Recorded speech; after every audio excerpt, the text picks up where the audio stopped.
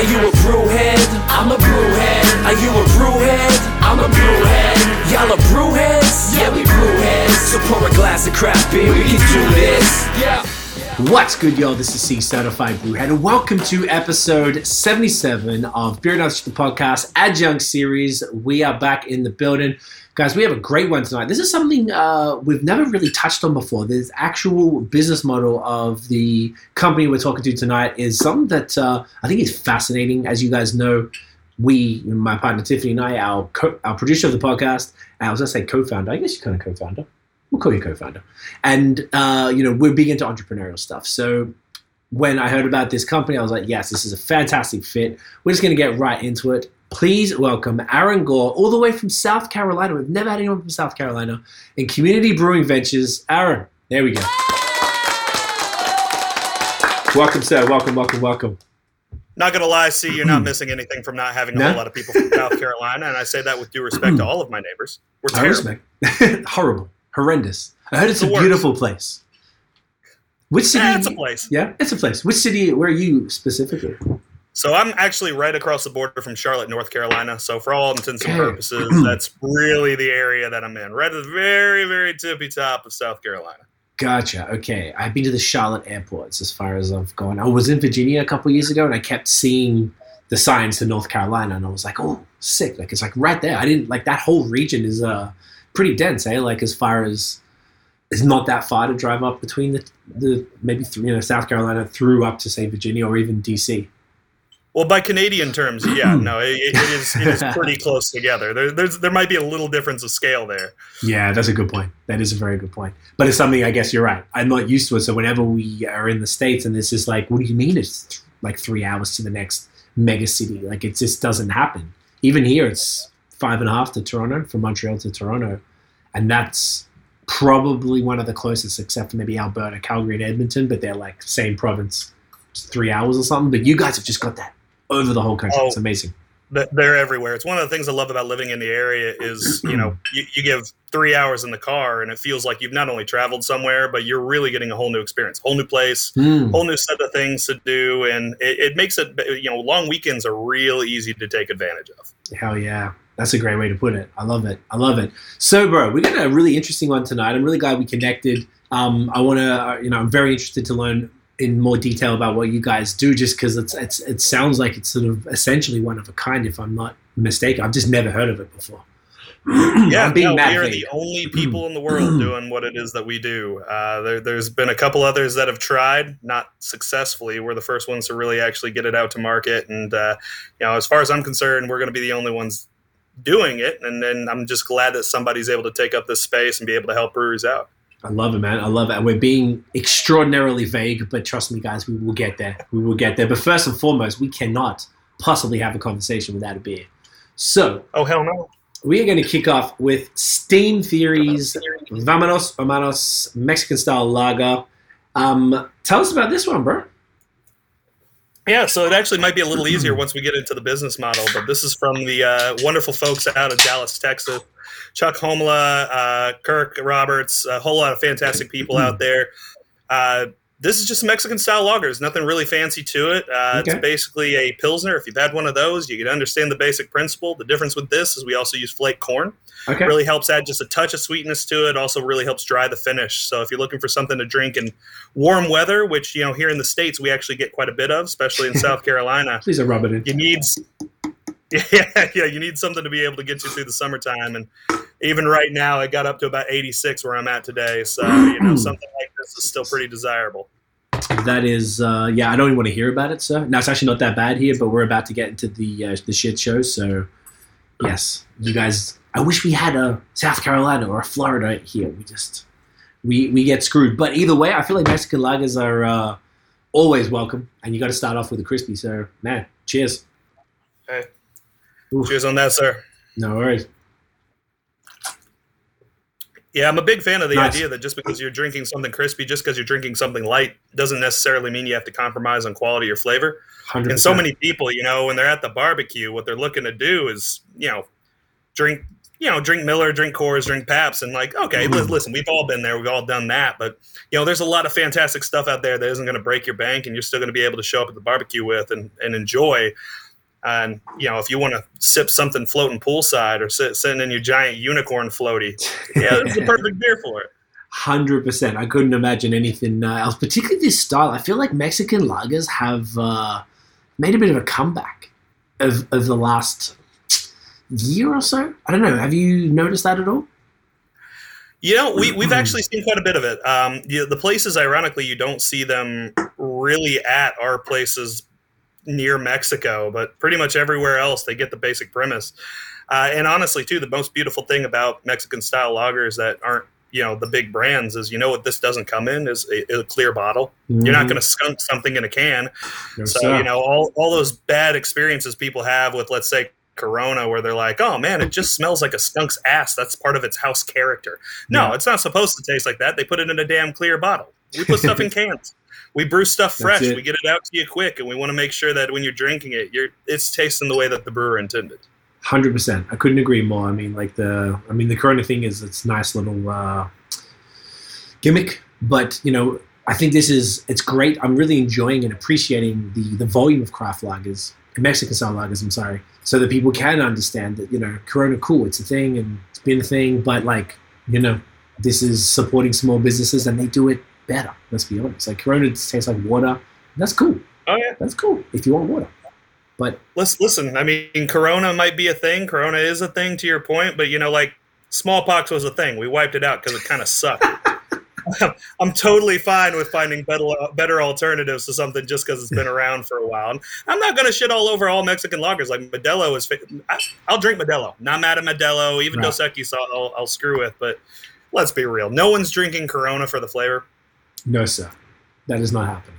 Particularly in our industry. No, this is really great, man. It's got a nice sweetness to it. It's got a great body. It's 5.3%, which is arguably, actually you can probably tell me, is that high for a Mexican lager, or am I reaching there?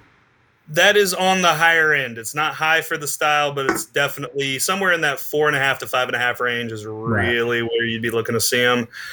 You start getting below 4.5, and now you're starting to look more at light lagers, like real. Some of the craft lagers will get down to that, craft American style lagers. Okay, no, that's a good point. So I'm definitely getting there's a nice floralness to it, mild bitterness kind of in the background.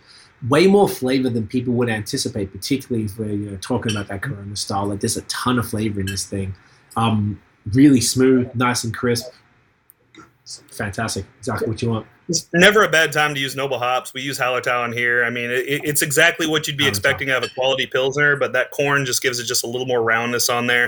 And it still finishes very, very crisp, very, very dry. Makes it very, very food friendly too. I mean, anybody who's tried to cut corn out of their diet for whatever reason will be able to tell you it's in literally freaking everything. So there's a whole lot you can pair with this. That's a great point. Yeah, particularly over there, man. What was it? There was some docos that were explaining it. I forgot what they were, but they were the ones where they were saying most of the monocross was like corn, soy, and something else. Oh, it's insane. Yeah. So I'm originally from Southern Indiana. It's all corn and soy out there. Wow. Crazy. People don't realize that most of the soy that goes over to like Asia to make like soy sauce and like out of comes from the U.S. Wow. So like Iowa, Southern Illinois, Indiana, and it's wild. It's all monocropping. There's a lot of corn in this country. Whole lot of corn. At least it ends up in the beer and doing something valuable. God damn it. Aside from now doing God's work. I love it. So look, we're still being vague. I want to get your beer story before we get into the story of your company, Community Brewing Ventures, and we'll talk about more what we've sort of alluded to, because I feel like people go, what the fuck is this about? Get to the point, but I want to make sure we get where you were coming from first and your sort of background in beer to give it a bit of context. How'd that go down, man? I really like making them wait. Like this is really like a Sixth Sense kind of scenario where you're watching the whole movie just to hear the little kids say, "I see dead people." It's really the same kind of concept. By the time it gets there, you guys are going to be so disappointed, and I'm totally comfortable with that. Worth it. How did you? What's your story, bro? How did you personally discover craft beer? Yeah, so I've actually been in craft beer longer than most, about a decade, which is kind of weird to be looking at this industry and being like that practically makes me an old man. But I actually got my start in IT. I worked for a Fortune 150 company doing IT basically straight out of high school, and realized real quick I hated offices, which I think is a more common story than people realize. There's a lot of people who work in offices, have for 20, 30 years, and don't like working in offices. So when I got laid off there, I was talking to my girlfriend at the time, who's now my wife, and I was like, man, I really, really don't want to go back to working in an office, but I don't know what the hell it is that I want to do. And she asked a pretty sage question. She's a lot smarter than me. She said, well, what do you like? I like beer. Well, found my first job in the beer industry on Craigslist. So I started off just running sales for a brewery in Rhode Island, was just focused on Rhode Island. Before I knew it, I had Eastern Massachusetts, then all of Massachusetts, then Vermont, and then New Hampshire, Southern Maine, then Connecticut, New Jersey, and New York. And by that point, I'm basically running the whole Northeast. Well, we moved down south. My wife had always wanted to live outside of New England, where she's from, before we had kids, and picked Charlotte area and got down here and just been in the industry ever since. Went from acting as a sales director for breweries to being a full-time brewery consultant. And just worked in that capacity, working with breweries all over the place. I've worked with breweries in Romania, breweries in Germany, breweries in Brazil, in Bali, all over the U.S. and Canada. And my largest client, back when it was still just a little glint in the eye of its founder, was Community Brewing Ventures. So they brought me on full time after it was pretty clear that I was already doing 40 hours a week for them, and helping run operations. And been with them ever since. Been working on the model, been working on growing this thing and really making it a force within the industry. I love it, bro. So now we can actually tell them finally, after 11 and a half minutes of teasing, what is Community Brewing Ventures? How does it work? I feel like that's a broad conversation, but maybe get us maybe the history of the company, what maybe problem they were trying to solve. Yeah. So I mean, I really feel like any sort of company really is just an attempt to find a solution to a problem, whether that's solution is, I don't know, Hanes makes underwear because people need something to cover their butts with. It's a problem in need of a solution. That's why the company exists. So really what we do, if we really summarize it down, our elevator pitch is we find, produce, and promote the most innovative brands in the beverage industry. Okay. Again, it's broad, it's vague. But what we really do is we work with small beverage companies, not just breweries. We also work with kombucha companies, hard coffee companies, seltzer companies, and everybody in between, who, for whatever reason, they are capped out on their ability to grow. That could be one of several things, several reasons, whether that's due to a lack of manufacturing capacity. They just don't have a system that's capable of making as much product as people want from them. Whether it's a lack of capital, a lot of people don't realize you run out of money. It's not like you can just print more. And even if you can raise more, it means one of two things. Either you're going back to the bank for institutional debt, which is its own headache, or you're diluting your own equity just to be able to bring in additional funding. Neither one of those is a great option. Or option three, it's just companies that, for whatever reason, they don't have the personnel to continue to grow. I mean, anytime you're running any sort of small business, I don't care if you're making candles to sell at your local farmer's market, you're being asked to wear a million different hats. And, in the brewing industry, it's more than most. You have to run a hospitality industry if you have a tap room. You have to run, a production facility, a manufacturing facility, which is really what you are. You're having to manage human resources. And if you have to add sales and distribution on top of that, that might not be your aptitude. So you could have the best brand in the world, the best product in the world, and you get really good at running your tap room. What you're not great at? Running distro, dealing with wholesalers in disparate markets. So what we do is we work with those companies, and we actually use licensing is the basic way that we function. We work with them to license their brand. We license their recipes, and then we work with them to pair them with the other side of the equation, which is larger companies that have the opposite problem.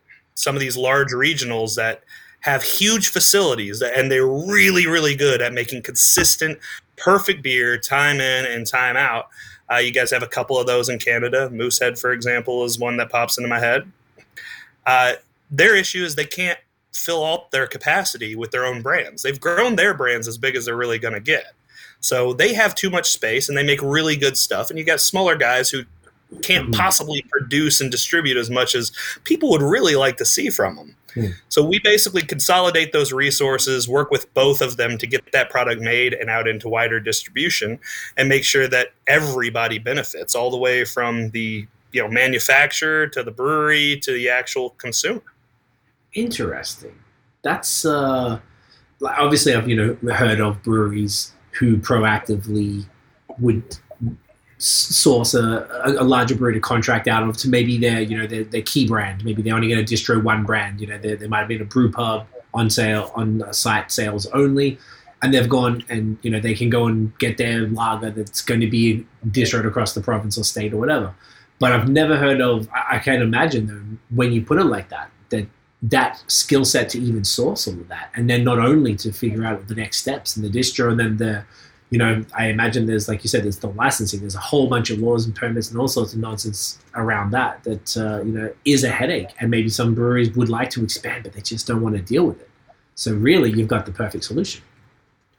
Yeah, for us, really, we handle everything, and it's the breweries are plugged in at every juncture. I mean, we work with them directly. We work with them on everything. It's not like we're taking any of these companies' brands and making anything new. It's built right into the way that we work with them. We're just taking what they're already doing, what they're already seeing success with, and we call ourselves, we're the world's first ever brewery accelerator. Because what we're really doing is accelerating the things that they're already seeing success with. But you're 100% right. I mean, if you're going with a contract brewery, really, you're running into the same exact problem, just with a lower margin, because they're going to want their money up front.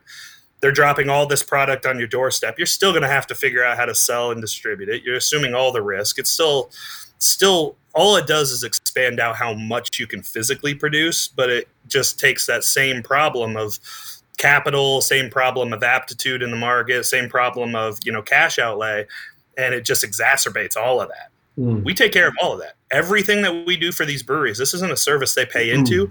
It's a service that we pay them for us to be able to do on their behalf. We pay for everything, all the way from soup to nuts. We're the ones who have staff out in the market helping to sell the product. We help run marketing. We're the ones who are paying to manufacture it.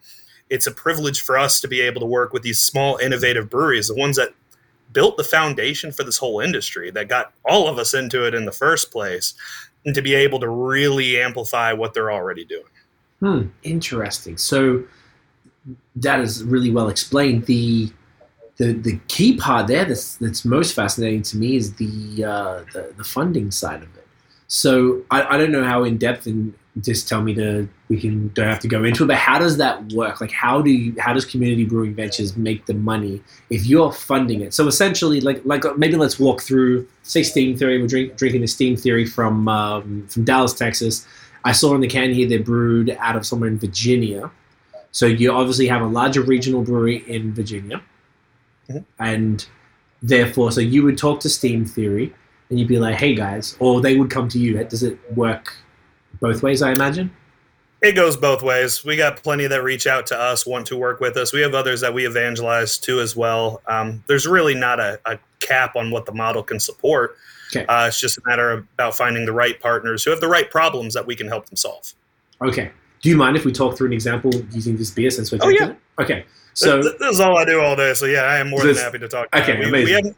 We have no skeletons in our closet. Like, we're more than happy to talk about all of it. If we start butting up against NDAs, I'll tell you about it. But aside from that, like, I want people to know what it is that we're doing, because for us, it's exciting.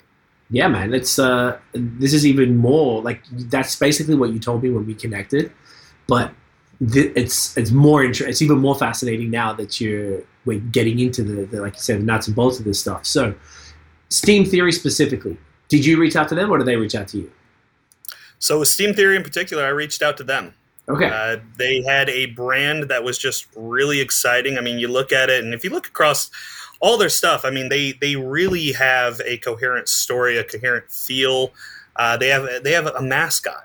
Like Edwin and Scarlet are the two people on all of their cans. They have a steampunk vibe, which is just really tight, really well executed.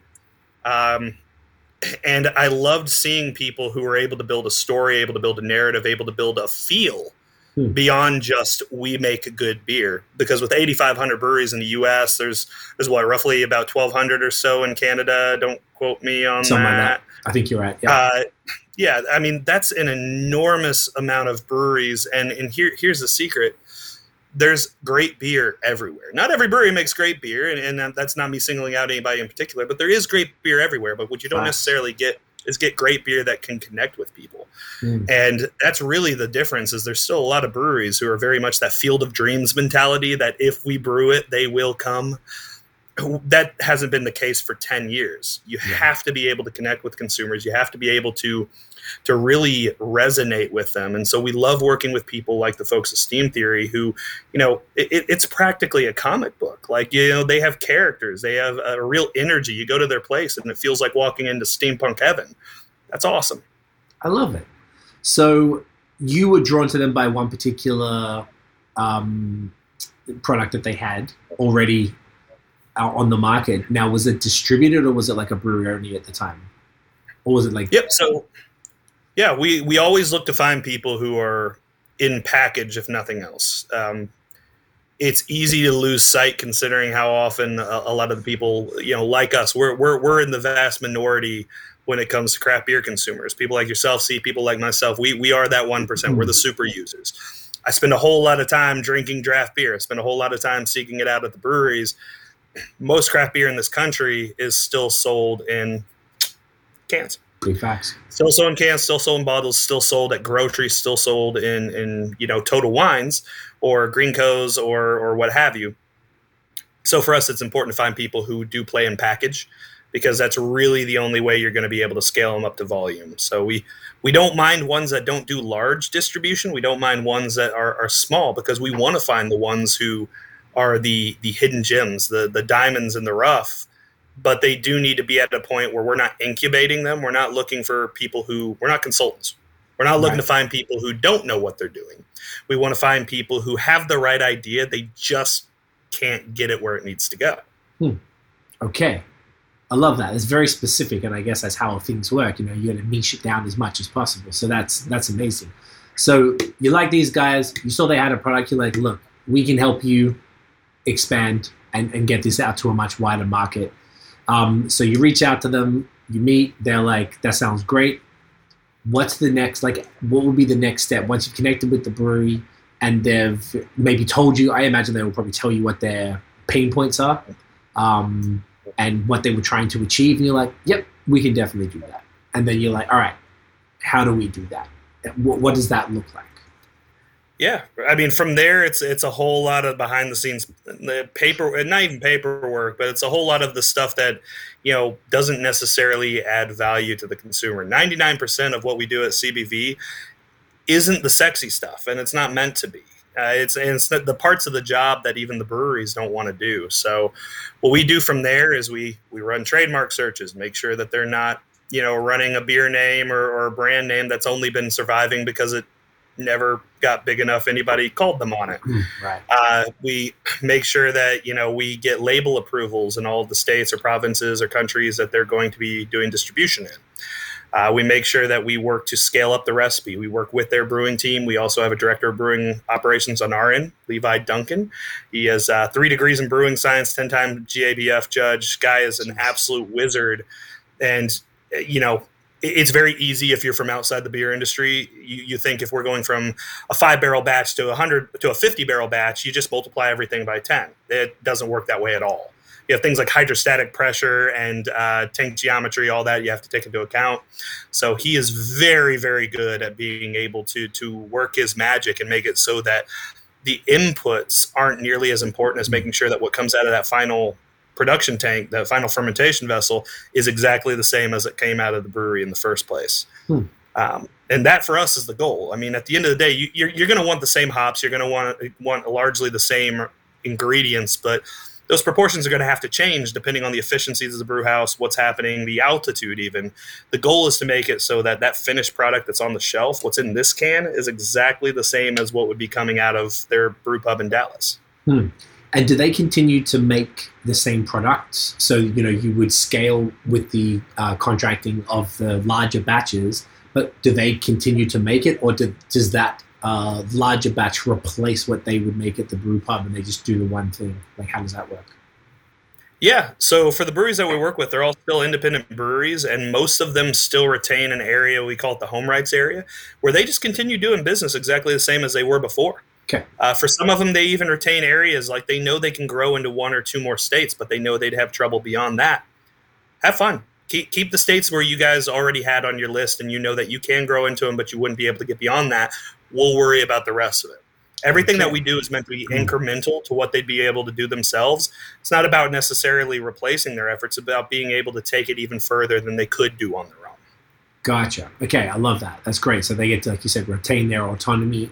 They don't really feel like they're being like taken over or someone else is in control. It's literally a partnership in the purest sense because it's financial too. Yep, we can't make anything new without their say so. I mean, anything that we make is something that they've made themselves, and for us, that is an advantage. I mean, well, the example I always use is the next hazy IPA is not going to come out of Anheuser-Busch. It's not going to come out of any of Anheuser-Busch's associated craft breweries.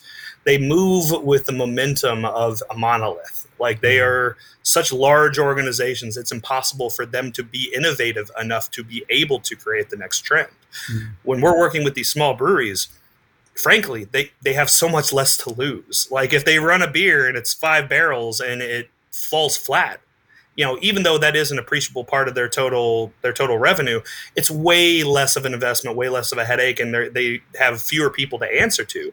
So that's where the innovation comes from. So even if we're running 5 beers right now from Steam Theory, if they come to us and they're like, holy shit, we got the next big thing. This has been tearing it up in Dallas. We're absolutely crushing it. We think this has legs everywhere. For us, it's just a matter of scaling that up and getting it out to the markets we work in. We can move faster than anybody else in the industry because we move as fast as our partners move. Okay, that's a really large bonus that I imagine isn't very common even with regular contracting relationships, because you can just pull the trigger ASAP because of that. Okay.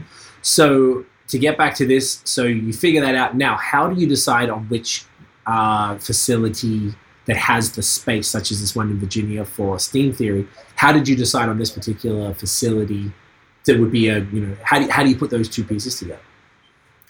Yeah, so we had all of the co-packing partners that we work with are ones that we have worked with our D9 brand. So D9 Brewing Company at Cornelius, North Carolina is actually the brewery that CBV originally grew out of. So It is not the same thing. We brought in a whole new group of investors, but the founder of D9 is still our CEO. He's the founder of CBV, and he's the leader of the board of directors. So there's a level of continuity there. And what that means is that D9 for us is effectively our in-house brand.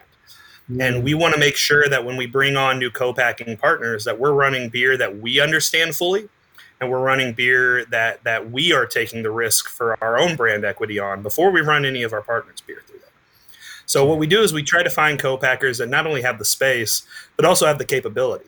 Because for us, one of our advantages is that, yes, we can run 16-ounce cans, and especially in the U.S., this is where the majority of the business is, but we can also run 12s if we need to, 12-ounce sleeks if we need to. We can run bottle. We're never going to run bottles, but we could theoretically run bottles if we wanted to. We can run 19.2 stovepipes.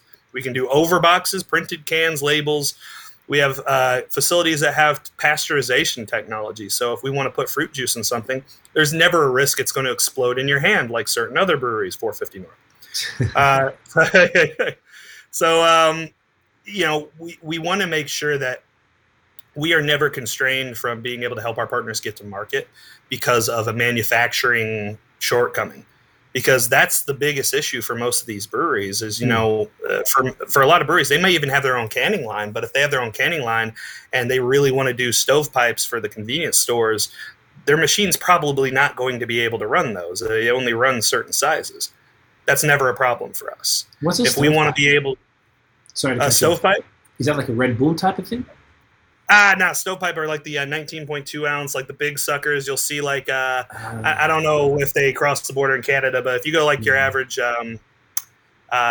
like Quick Stop or QT or something in the States or Wawa, they'll have some of these large cans. And then these things are 19.2 ounces. Like they are big suckers. And they'll be served single serve. Gotcha. Very popular at the store. Yeah. Right. Sorry to cut you off. Yes, continue. That's okay. I have nothing interesting to say, so you're on the right. No, I see what you mean. Like the canning lines probably can't do those things. Like we don't have that here, at least in the craft sector. I've seen them in the shitty low end, 10% bad boys or whatever. But yes, okay. Liquor. Yeah, exactly right. That type of gross stuff. So yes, continue. Sorry, but So basically, we never want to have our ability to get something to market be restricted by what we can make, because that's our whole goal is, as much capacity as we want. We can do everything from 30 barrel batches all the way up to 1,200 barrel batches at a time. Right. And we can basically run uncapped, because even the largest contract brewing facilities, eventually they run out of space. It's not a problem for us because we're not invested in these assets. We're effectively doing what Amazon's doing. So like say that you're like wanting to like create an app for your phone. Like when the folks over at Untapped were creating that app, they didn't invest in data centers and building new servers. What they did was they worked with Amazon Web Services, because Amazon, in order to run their company, had to install massive data centers bigger than they could ever use. And what they do is they lease out space on them. So that's the infrastructure's already there. It's way, way cheaper to be able to put your dollars and your focus on building that app and let Amazon or Google or Microsoft run the infrastructure, because they already had to have it. It's exactly the same case as what we do. 85% of the brewing capacity in the U.S. is slack. It's not being used. All we have to do is find the folks who have that extra capacity that they couldn't find people to fill up if they wanted to. And we can promise them a whole portfolio of brands that are really going to be able to provide them some value, and we'll be able to provide the brand some value too. Did you say 85%? Yeah. Jesus Christ, that is insane. That's a lot. Well, think about every brewery in the U.S. and in Canada and in the U.K. and in Japan and Italy. You build a whole system, and one of two things happens. Either you build a system that's way too big, or you build a system that's way too small, inevitably. So there's a whole lot of systems, a whole lot of places that have a 30-barrel system that they run, twice a month, because that's all they can run through. You can run that a whole lot more than twice a month. You got a lot of these larger breweries that, have brands, some of these heritage brands and legacy brands. They thought the ride was never going to end, and they were like, we're going to be doing 600,000 barrels. Let's build a facility that can suffice, that can handle that. And then we saw the long tail continue to grow. A lot of these small neighborhood breweries started to pop up, and all of a sudden they're capping out at 80,000 barrels of their own brand, but they have a facility that can do way, way more. Those are the problems we're able to solve. Right, and it's literally a win-win-win. You win, the small brewery wins, the big brewery wins. Okay, I love it. And even the wholesalers and the retailers win, honestly. We simplify their supply chain. So for them, it's a much simpler arrangement for them to just have to deal with us than to have to deal with 100 smaller brands. So we have really created this situation where we're able to facilitate the long tail in a way that everybody winds up benefiting from. Okay, I love it. This isn't really making sense. So then, so say Steam Theory, you've gone and picked, you said 5 brands from them? Is that accurate? Yeah. Yep, we got 5 brands presently from them. So the ones that you shut up here, there's a single IPA, double IPA, there's another IPA as well, actually. It was 3 IPAs, if I'm not mistaken. All from Steam Theory? Nope, it is the Mexican-style lager. So from them, I'm trying to remember. I think I sent you also something from Bay Cannon. This is going to be a surprise for all of us, because we have tried to record this episode 3 times now. That is true. And between illness and toddlers, all on my side, this has been an ordeal. From Steam Theory, we have a single IPA, we have a hazy IPA, we also have the Mexican style.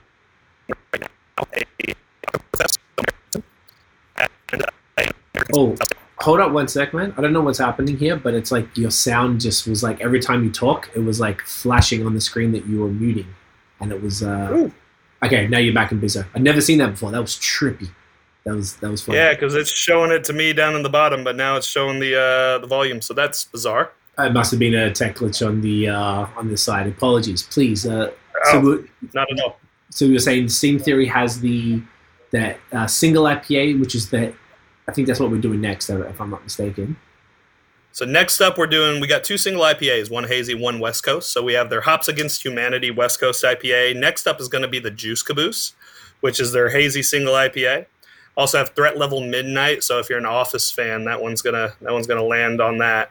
That's an American style stout. Hippodrome, which is a Märzen, an Oktoberfest, and the Mexican style lager that we're drinking right now, Vámonos Hermanos. Okay, I love it. So you got me the West Coast and the hazy, and then there's a double IPA from them, I believe, or it's from somebody else. No, I think that's from someone else.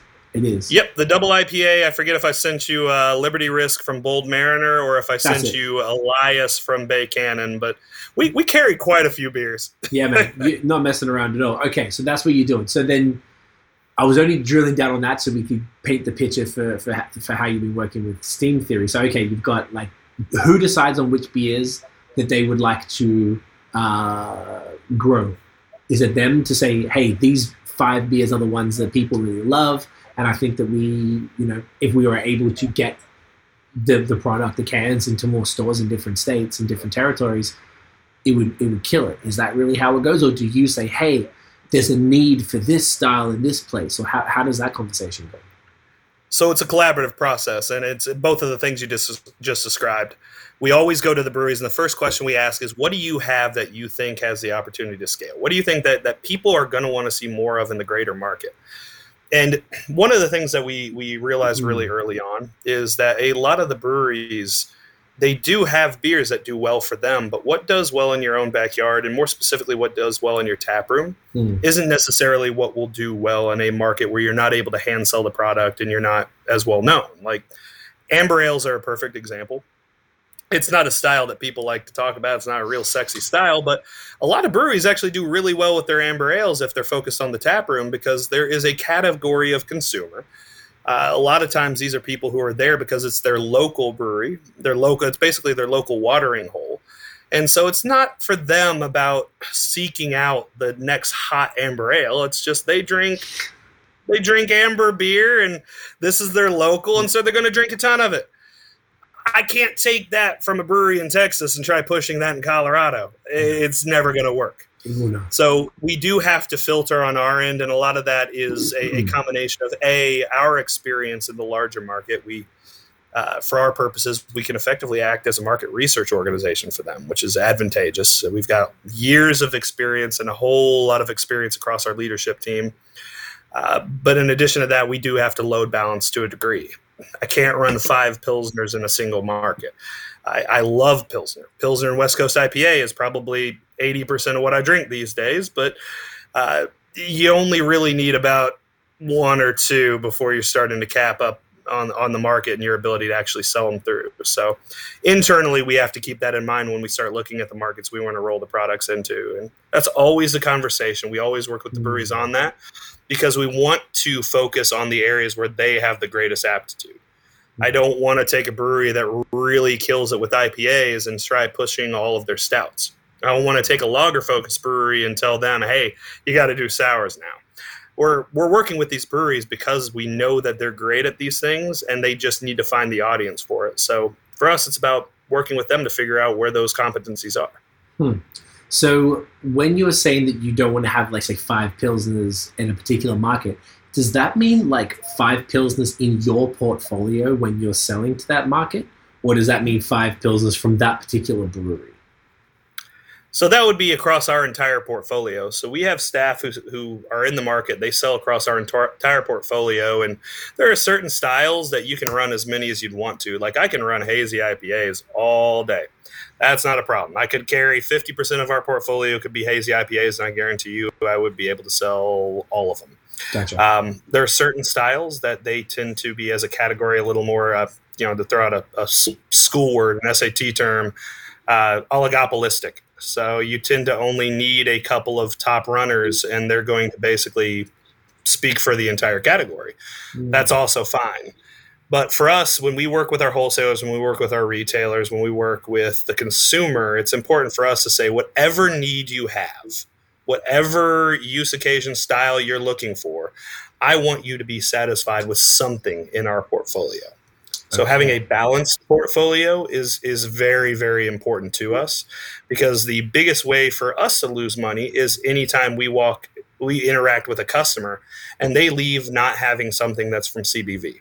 Because I guarantee you that no matter what you're into, no matter what you like, no matter what you really place value on in your consumption, we've got something for you. And it's our job to make sure that we're providing it for you and that we're communicating that to you. Okay. Does that ever pose any challenges with breweries? To say if they're like, oh, look, man, my Pilsner is fire. It's the one that I think is, everyone's loving. And you're like, but we've already got that many. Does that ever become a challenge, or how do you sort of work around those type of conversations?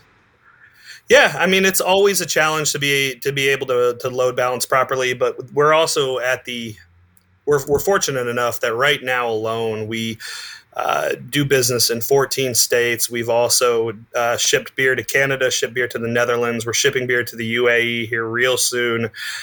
We have the channels. So not every brewery we're trying to put in our entire footprint. That's not workable anyhow. All you're going to do at that point is splash big, go extremely shallow, and you're not actually building a real brand connection there. So with any of the brands, we try to focus on 3 to 5 states kind of day one, and focus on making sure that we are going deep and we're growing organically. So that rather than just trying to chase the next market, we want to make sure that people are pulling that product off the shelves, not just once, but again and again and again, and making that a part of their regular craft beer habit, something that they enjoy. And that gives us a lot more flexibility to have 5 or 6 Pilsners in the portfolio. We just got to make sure I'm not trying to run every single one of them in Georgia. Gotcha. Okay, that makes sense. That's great. So then, do you try to partner breweries with the facility, with the space to be able to do it, in physical proximity to those 3 to 5 markets that you begin with for like a freshness? You know how some like Oscar Blues, they have like a Colorado, and I think it's a North Carolina facility, and Stone has the Virginia, and blah blah blah. Like, is that something that you keep in mind as far as, well, like if this is a Dallas brewery, but we're really going to attack the East Coast, having someone in Virginia is great because you've got the DMV, it's a short drive up to New York, even Massachusetts, and it's local enough where it's like, as it's not coming from Cali, and that's sitting in a warm-ass truck for 5 days. Yeah, okay. Yeah, so everything that we produce goes straight to, we actually have a centralized distribution center. So it's not as important to us where those co-packing partners are, because it's all going back to the same place. And that's real advantageous for the wholesalers that we work with too, because it means we can send fully loaded trucks every time. Yeah, it's one shipment. For them, they could get 10 brands on one truck off of one stop, which is something that very few people are able to offer them. That's great. And for us as well, we brew to order. We're not in the business of sitting on beer. We don't brew beer and then try to sell it. We make sure that we work with our wholesaler partners to figure out what their needs are going to be. And because we don't own the production facilities, it's not money out of our pocket if those tanks are sitting empty. We only need to brew what we know that we can sell. And so it means that when that product hits the distribution center, we're not sitting there scrambling around saying, oh, shit, it's got a 6-month shelf life. That means we got 5 months and 29 days to sell it and hope to God we get it out of here. It means if it's not gone within a month and a half, then somewhere along the line, our process broke. Right. Okay. And then you take those learnings, apply it again, and make sure that plug those holes and make sure it's all good for the next time. Okay. I love that. That makes a lot of sense. On that tip, fresh beer every time. Fresh beer every time. I really love the idea of the distribution center that allows that one point of distribution, which further consolidates the value for you guys. That you guys deliver, particularly to the wholesaler, to the retailers. In the end, so that you're able to. They don't have to have 7 trucks rocking up, and then their staff member have to let them in. And brother, it's like one thing. Here you go. Here's all your stuff. Good to go. And they can give you that direct feedback. And if you're missing something in your portfolio, I imagine that those retailers would be able to tell you, your reps, like, hey, people keep asking for this. They're really loving Steam Theory. Do they have a barley wine or something? Like, can we, and then you're able to bring that back to the brewer. Hey, they're asking for this. Is that something that you can deliver?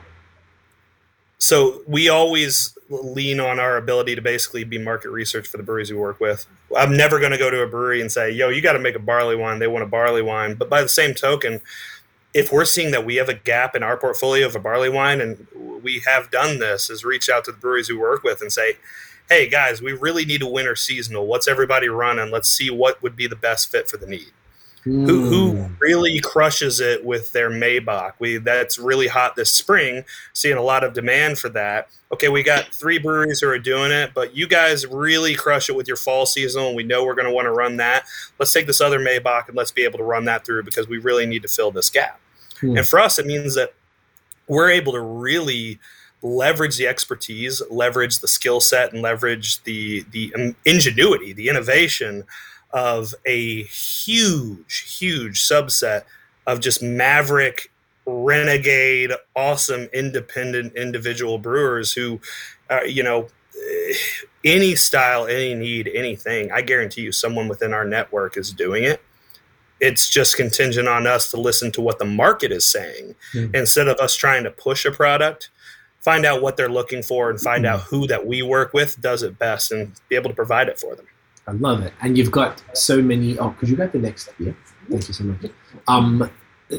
There's so many breweries that you guys work with that you're able to. You've got such a breadth of breweries that you're able to tap for those particular needs. Thank you so much.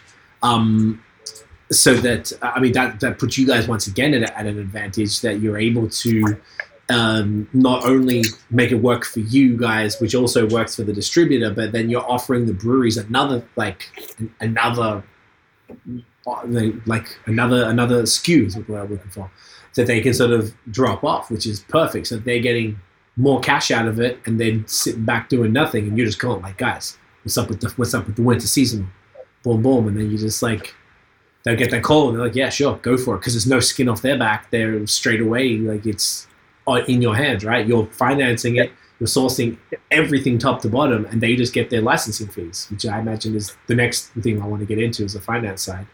But yeah, so for us, the goal was to just take all of the things that a larger organization does well, because there are things that, as much as I'm loath to admit it, as much as I hate them as a company, Anheuser-Busch is a very efficient, effective company. They manufacture consistent product. Bud Light produced today will be the same exact thing as Bud Light produced 10 years from now in a different continent.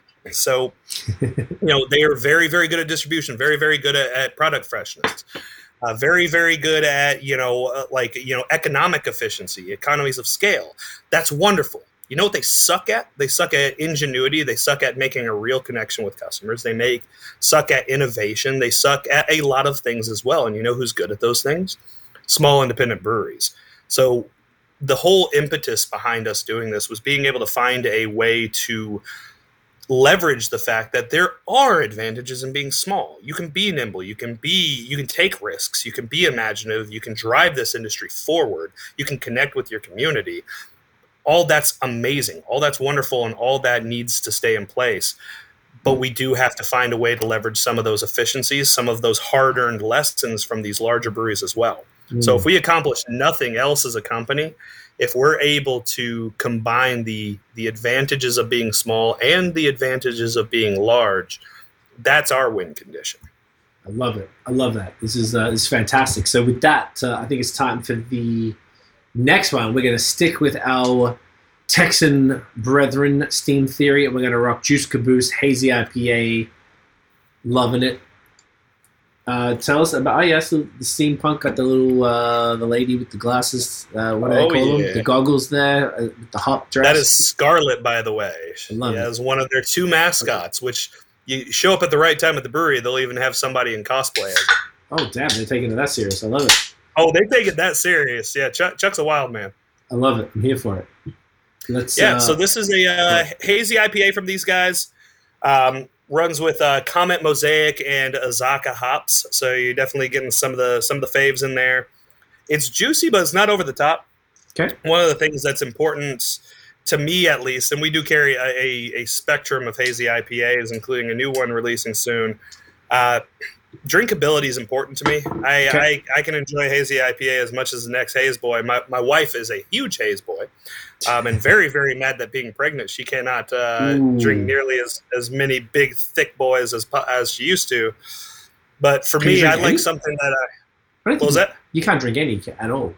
Is that right with pregnancy? Excuse my extraordinary. She can have a nice 4-ounce pour every so often, and That she'll sounds take a fair. sip of everything I drink because she's really, really mad at me for being able to come on podcasts like this and drink 3 beers in short succession and say, "Babe, it's for work."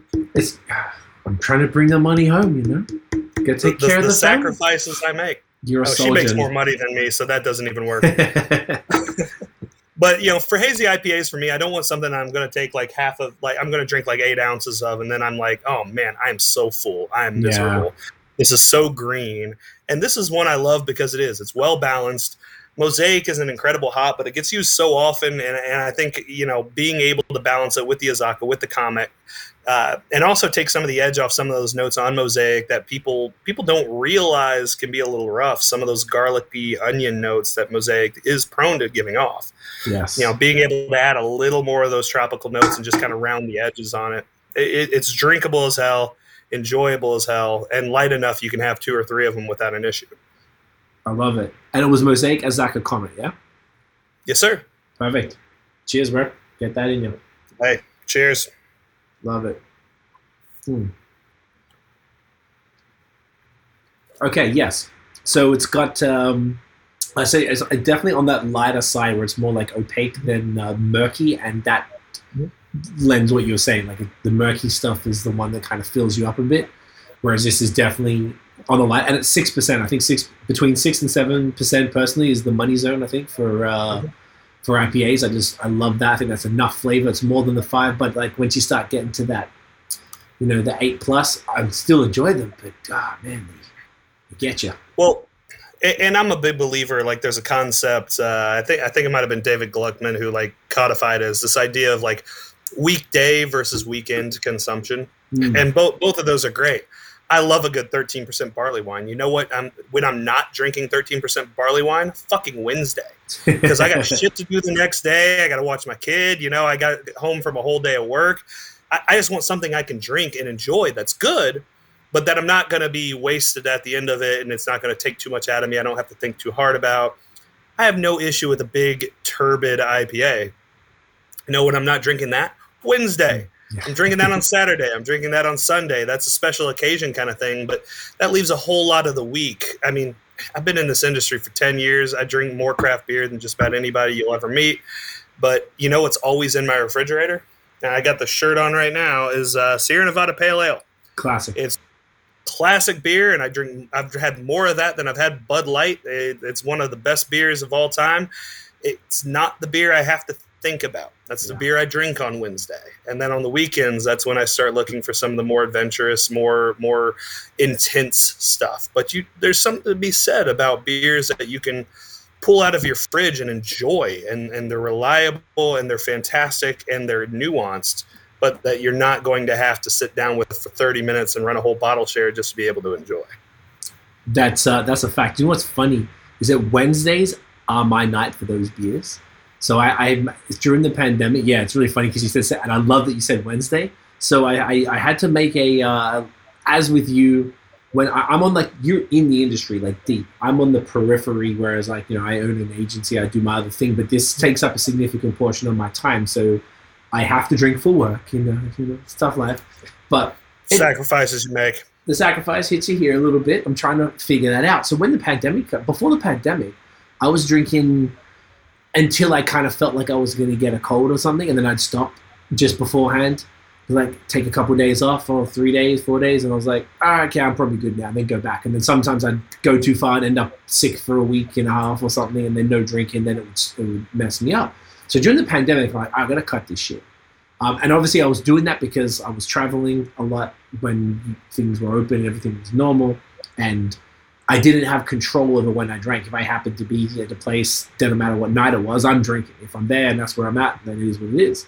So now I was like, here all the time. I was able to make a really serious routine. So I was able to have Tuesday on and then Thursday, Friday, Saturday as my 4 days of the week.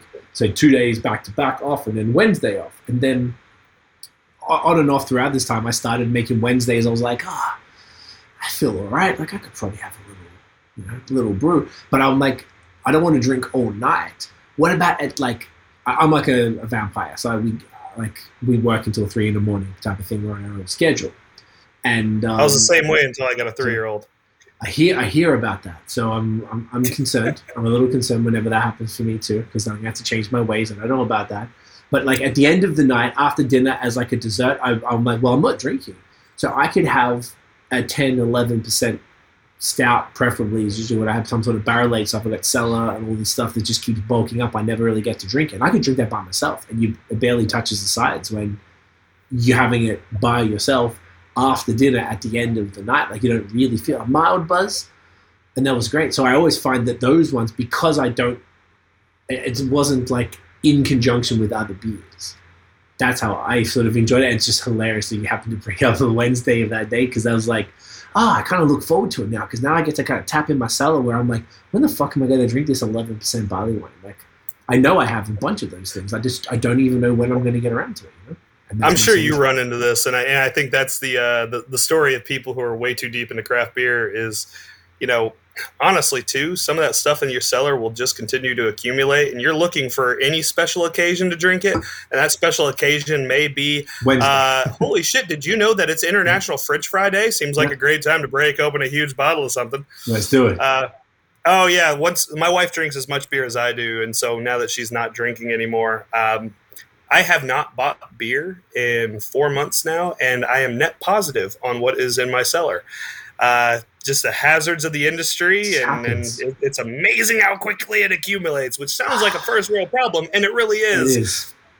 I have a dedicated beer fridge, full-size fridge. This isn't like a little stubby, like a college fridge. This is a full-size fridge dedicated to beer. I have a kegerator that no longer holds kegs. It holds packaged beer. I have a wine rack filled with beer instead of wine. And I have an old Heaven's Hill distillery barrel I turned into an end table. And you know what covers the entire top of that? Beer. I'm out of room. I think we have similar problems, actually. I do have the college fridge, like the bar fridge, it's full.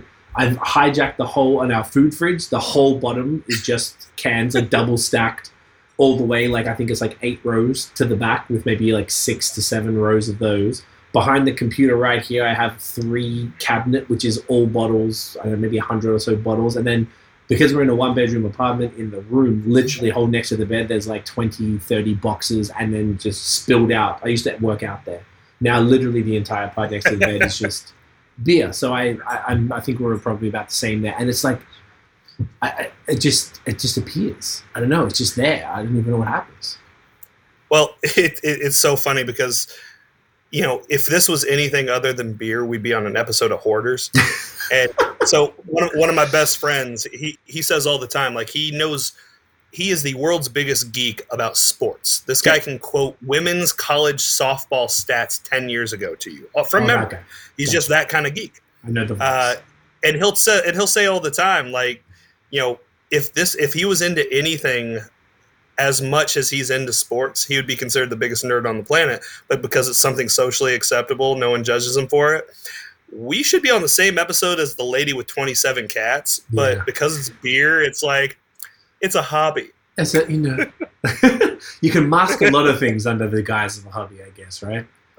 That's a whole other conversation. But yes, it's problematic. It's fun. But I also sometimes, like, I don't know, I don't want these things to go to waste. There's so much fire. I'm like, that's why the Wednesday for me, and I imagine we all kind of have our solutions, because my main problem is potentially yours as well, is that you get the hazy IPAs and they have a lifespan.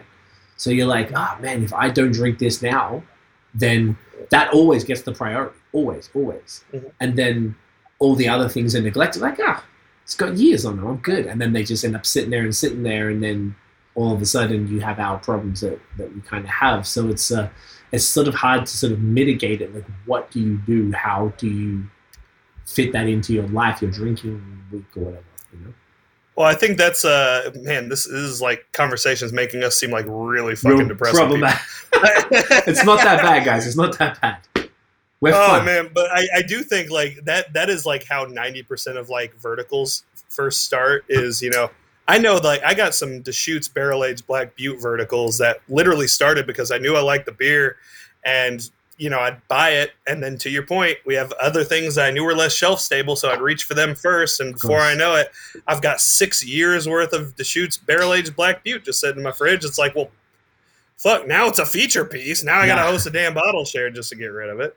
And that's the problem, because you can't always continue. You can knock a hazy IPA back and a few of them in an evening anytime, on a Wednesday. But then when it comes down to the bottles, and they're 11%, you can either do what I do and have one bottle all to yourself, or like you said, you can't just have one bottle of those Deschutes beers. Like you've got to that hassle of getting 6 years worth. So well, I gotta try them side by side. Lord, I went to a lot of effort on that. See, there you go, right? So what are you supposed to do? And then once again, there's the problem. So it could not be more first world problems. And I know from everyone I've spoken to in the beer industry, whether it's brewing side or adjacent side like us or whatever. No, you're in it. Sorry, like us, the beer media people and things like that. It's the same problem. It's just like it's because beer people are so damn giving. Everyone is so generous. Everyone, my friend Giles in Vermont always calls it beer karma. It's like everyone's just like, it always comes back to you, because I don't really know anybody that's stingy with beer. Like, hey man, you need this? Have you ever tried this? Take this, please. You need it. That's what make us all feel good. And it's so unique in that fashion too, because I guarantee you're never going to get a guest on this show who's like, man, I got a vertical of like 1980s cocaine that just got given to me. It just kept accumulating. Like, and here we are. Hell no one gives cocaine out like that, but they're going to get a shit ton of beer and they're going to share it with people. And it's about that communal aspect. And for me, the community and Community Brewing Ventures, and even before me coming on board with them, like my entire career, like that's what made me fall in love with this industry. And for me, that's also what we have to preserve. People who are on the outside, even some of the people in your position on the beer media side, you don't always see the finance and the economic side of this industry, but it's the day-to-day lives of a lot of these small business owners who are part of our community, who are running these breweries, who are running these beverage companies. It's hard. By its very nature, the economics of our industry are upside down. And it affects everybody who works in it. And if we're able to find a way that, because one of two things is going to happen. We either fix it or it's going to sink the whole ship. And I really don't want my 3-year-old daughter to, I say, here in the U.S., when she turns 21, let's be real, when she's like 14 and is like, Dad, I want a beer. I don't want it to be at the point where, her options go back to being Bud Light, Pabst.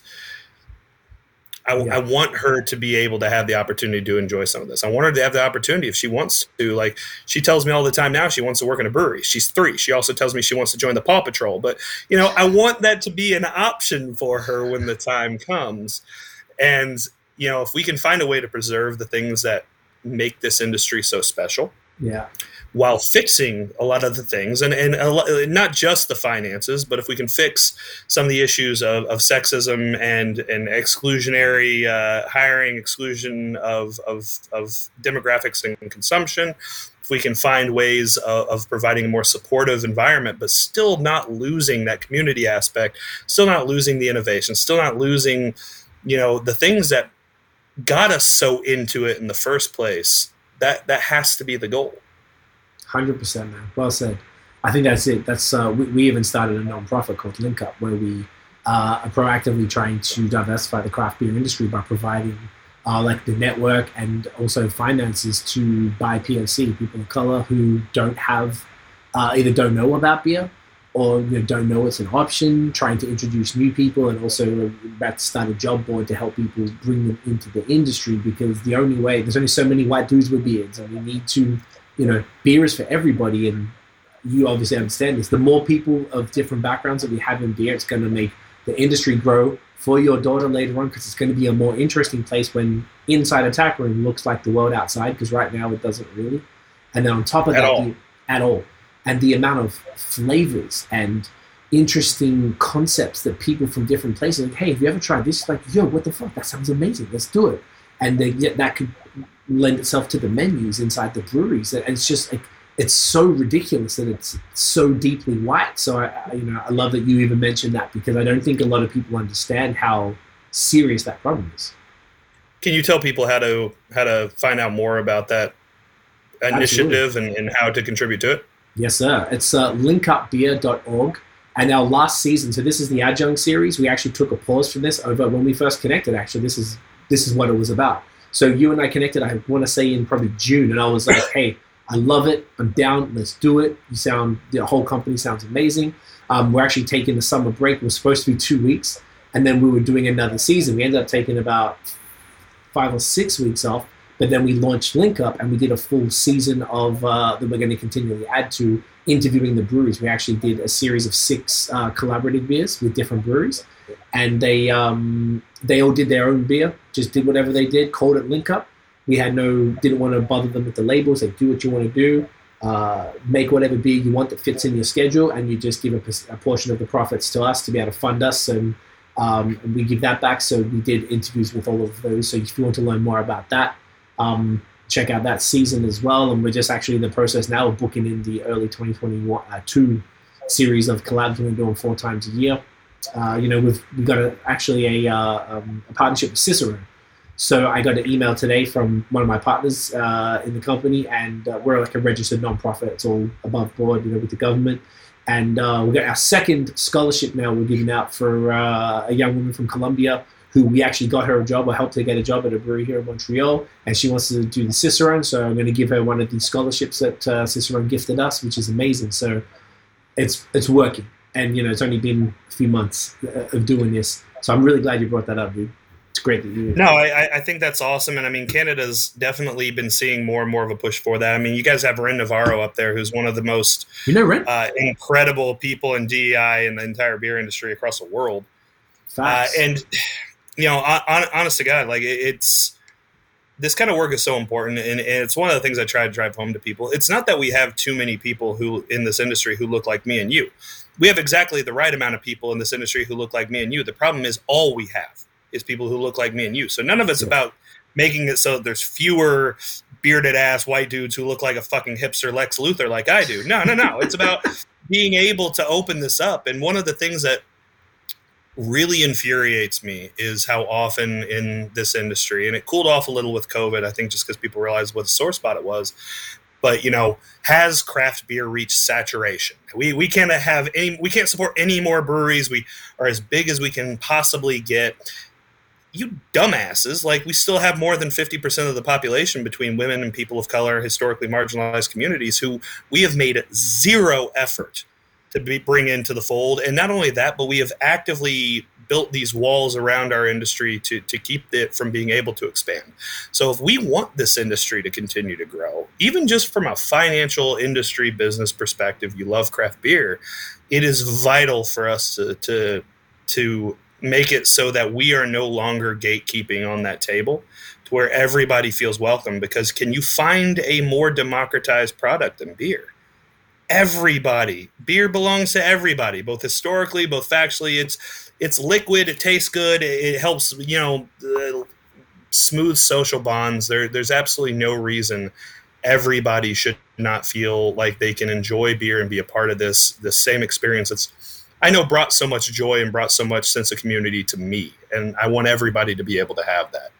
So, just a quick plug to, support the Pink Boots Society, support your guys' initiative, support Crafted for All. I mean, there's many faces. There's a lot of wonderful programs out there that are really looking to force some of the work that we as an industry should have been doing this whole time.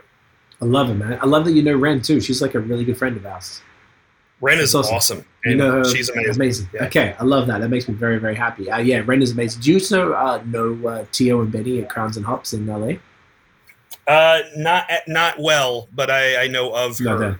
Yeah. Okay. Yeah. Never had a chance to speak with her though. Okay. Yeah, they're both Tio and Benny. They're the 2 founders of Crowns and Hops. Good friends of ours as well, and love them as well. And the work that everyone's doing is great. I love that even I feel like they are more the leaders in the States, and Ren is the leader here in Canada. But obviously, she's traveled to the States and given talks and done stuff everywhere. So the fact that her work is getting known down there it's amazing. That makes me very, very happy, man. I love that. I love that shit. This is valuable, and I love it when people get it. I think that a lot of people in the industry do get it, but maybe it still needs. There's so much work to do. Yeah, so much work to do, and people just need to understand how important it is. Because I think you really nailed it. The way you put that was beautiful. With just enough of us, but there's so much. It can grow, and it needs to grow because we all love it. We want it to be around, and we want it to be better. And to your point, I mean, there's so what do we have to lose? The more people and the more perspectives that are involved in this, to your point, that is, if there's one thing we love in craft beer, it's innovation. I mean, if we're going to put up with people throwing whole fucking cheesecakes into a mash tun, like, we should be excited about people being able to bring ingredients and concepts and ideas into this that may not have been thought of yet. And the chances of that happening only goes up when you bring people from diverse backgrounds. I am privileged right now to be working with a brewery in Tibet, the highest elevation brewery in the world. And Amazing. The perspective that Losong is able to bring into things, the ingredients, the ideas, the flavor combinations are things that literally we never would have thought of. And it's because it's informed by a palate and a sense of food and beverage that is just different from mine and different from most of the people in the industry, but it doesn't mean that it isn't something I would enjoy the hell out of. It's just I never would have gotten there with it. I never would have thought of it. Yeah. I'm working with a brewery in the UAE. I'm fortunate enough to be working with a brewery in Portugal. It's amazing to see how just a little bit of difference in background and culture can inform our food and our beverage decisions. And for all of us, that means more options. That means more things to explore. And I think that most people who get into craft beer were inherently adventurous when it comes to our consumption.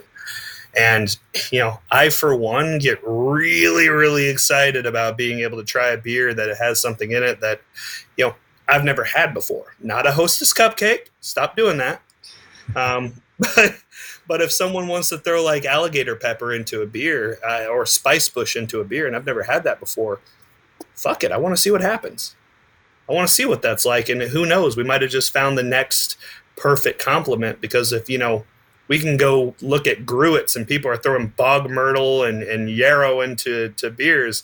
Sure as hell, we have a whole lot of stuff in our entire culinary palette across the world that the only reason it's not everyone's favorite ingredient is we haven't gotten the chance to see what it would be like yet. Well said, my man. Well said. And that's it. So hopefully that paints the picture that obviously that's coming from two very passionate people about this stuff. So I love it. This is fantastic. So to wrap up the first thing, I know we kind of got distracted with that very important tangent, but it's all about tangents here. The steam theory kind of analogy on how that works. Basically, we kind of got the point about how you discover the beers that you want to do, how you get them made, you choose the facilities, you do the distribution, you have your distribution center and all that stuff. The only other thing that we didn't really touch on was just how the finances work. You mentioned licensing, which sounds like, it's pretty much paints the picture, but do you mind to maybe just drill down on what that, as far as you're able to go, on just how that looks for both sides? Yeah, so from a financial standpoint, and a way to bring us back on topic, see, that was actually remarkable how well you were able to really zero that back in. So from a financial standpoint, we pay for everything, soup to nuts. So the breweries that we work with, it does not cost them a dime from the production of the product all the way through to the point it gets in the back of somebody's fridge. What we do instead is a percentage of all the revenue that we earn off of that brand goes back to the brewery, or goes back to the kombucha company or the hard coffee company, what have you. So it works the opposite. A lot of companies that do contract brewing, it's effectively a service. The brewery is paying for the service. We inverted that because what that does is that puts an enormous amount of financial risk and financial exposure on their shoulders. A small brewery, by their very nature, they can't afford to roll the dice on opening up 5 new states and producing 200 barrels of beer, basically overnight, just to test the market. We can, because we're able to crowdsource that risk a bit, because we have such a large portfolio that, that risk for us is less real than it is for them. And I would much rather us be able to assume that. And if it bombs, that's on us. And as long as we're able to brew to order and make sure that we've produced, exactly the right amount of product, that's okay. But what I don't want is to go to a brewery and say, hey, we can help you out. We can really get you everywhere you want, but you're going to have to trust us because you're going to have to put $350,000 basically up front just to see if this works. Right. I'd much rather be able to say, hey, the amount you make off of this is going to grow with the amount that we make off of this. And that also means we have skin in the game. We don't make money unless we sell this. And us being able to promise you the world isn't going to make a damn bit of difference unless we're able to find people who are going to be as passionate about your product as we are and as passionate about your product as you are. And it also means that for them, they understand that at the end of the day, we're also relying on them to build their own brand. I'm not here to take Steam Theory and make Steam Theory, connect with every single customer. We have a marketing arm and we offer a ton of help to the breweries we work with. But at the end of the day, I can't speak for Steam Theory because the only way that the authentic voice of the folks at Steam Theory or Bold Mariner or Bay Cannon or Urban Brew Labs is going to come out is if they're the ones who are speaking. So they know that it's on them to build that brand and really focus on being able to speak their truth and be able to tell their story and create their narrative. And for us, it's just a matter of being able to help that story and their personality and the ethos of those breweries reach a much larger audience. I love that. How can those breweries assist you? So when you work with them, say they're, like you said, I don't know, these guys, Steam Theory are from Dallas, they're brewed out of Virginia, maybe you want to move them into Georgia, which is an example you made earlier. Mm-hmm. So how do they do taste? Like how do you establish a new brand to a new state that isn't familiar with them? Like, is that with a series of tastings where maybe you'd have the owner, the head brewer, somebody from the brewery do a little tour for a week or something? Or like, what does that kind of look like from your end? Yeah. So first, our in-house marketing kicks its wheels up. And, that's just a matter of making people aware of the fact that the brand's coming. People can't buy what they're not even aware of. They can't get excited about what they're not even aware of. But beyond that, we have district managers in the market. And, traditionally the beer industry in the U.S., and it's also this way in Canada, even if the structure of it's a little different, but a salesperson working for a brewery, and I say this as somebody with a background in sales in the industry, you're not actually selling anything. What you're doing is you're effectively a lead getter for your wholesalers. Because typically, unless you're doing self-distro, which starts to cap out on its scale pretty quick, you can't directly sell the product to the retailer. You can't directly sell the product to the consumer unless it's over the counter at your tap room. So what you are doing is effectively marketing. So we've embraced that. Our district managers, they're out there in the field, and what they're doing is they're doing two things first and foremost. The first thing that they're doing is interacting with consumers, and that's things like tastings, that's things like festivals. It's those consumer-facing initiatives that really put our person with our product in front of a customer and says, hey, taste this. It's good as hell. I know you're going to love it. If only I can get it over the gums and over the teeth and through the gums. And, look out, tummy, here comes drunk. The second half of what they do is supporting our wholesalers. And a lot of that is going to be, programming. So things like ride-alongs are wonderful, but more important than that is we want them working on things like floor stacks, things like end caps, things like shelf talkers, the kind of things that when a customer is at a retail level, when they're walking through a store, and we all know this. You're walking through the store and you're like, you know what the one thing I don't need is today? I don't need freaking Twinkies.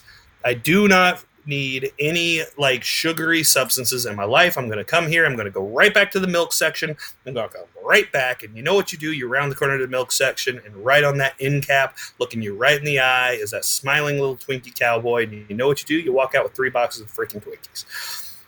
So a huge part of their job is being able to just position the product and, be able to provide the materials for the product, just to let people know that they're there and to help tell the story. Because at the end of the day, there's 8,500 breweries in the U.S. You add Canada in there, you got 10,000 breweries just in those 2 Anglophone markets that, are competing for shelf space. That's an unbelievable amount of noise for a consumer, because at that point they're facing the tyranny of choice. they have no way of cutting through the noise, and you have to be able to just grab their attention because we are in an attention economy, and say, hey, you have 1,000 choices here. They're all good choices. They're all wonderful. A lot of them are making fantastic beer, but look at this one. Because what you're really looking for in this example, you're looking for a hazy IPA that you can drink all day. That's got you might not be super into steampunk, but what you do like is something with a Bob's Burgers references, which they have on the side of the can here. Come here, take a look at this. Out of the 250 breweries that are on the shelf at your local grocery store, try this one. So, so much of just being able to connect with consumers is literally just being able to get them to stop long enough to pay attention to you.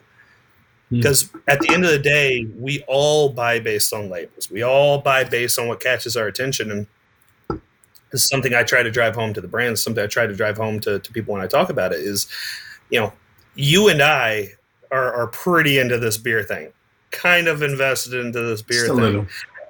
Yeah, it's a wee bit. But you know what we do? We still buy in freaking labels. You know why? Because I don't even have time to research 250 freaking breweries on the shelf at my local Kroger or my local grocery store. At the end of the day, I'm going to have to eventually get to the point where I'm like, well, I'm feeling this style. I still have 30 options to choose from. But this one has a bunny on it. My daughter loves bunnies, so it's going to make it so she's going to pull this beer out of the fridge and hand it to me at the end of the day. So that's the one I'm taking. And that's okay. You just have to find a way to stand out amongst that noise, because we are at the point now where the problem isn't having options for customers. The problem is being able to help direct them towards the best options and the ones that are going to be able to satisfy whatever need they have.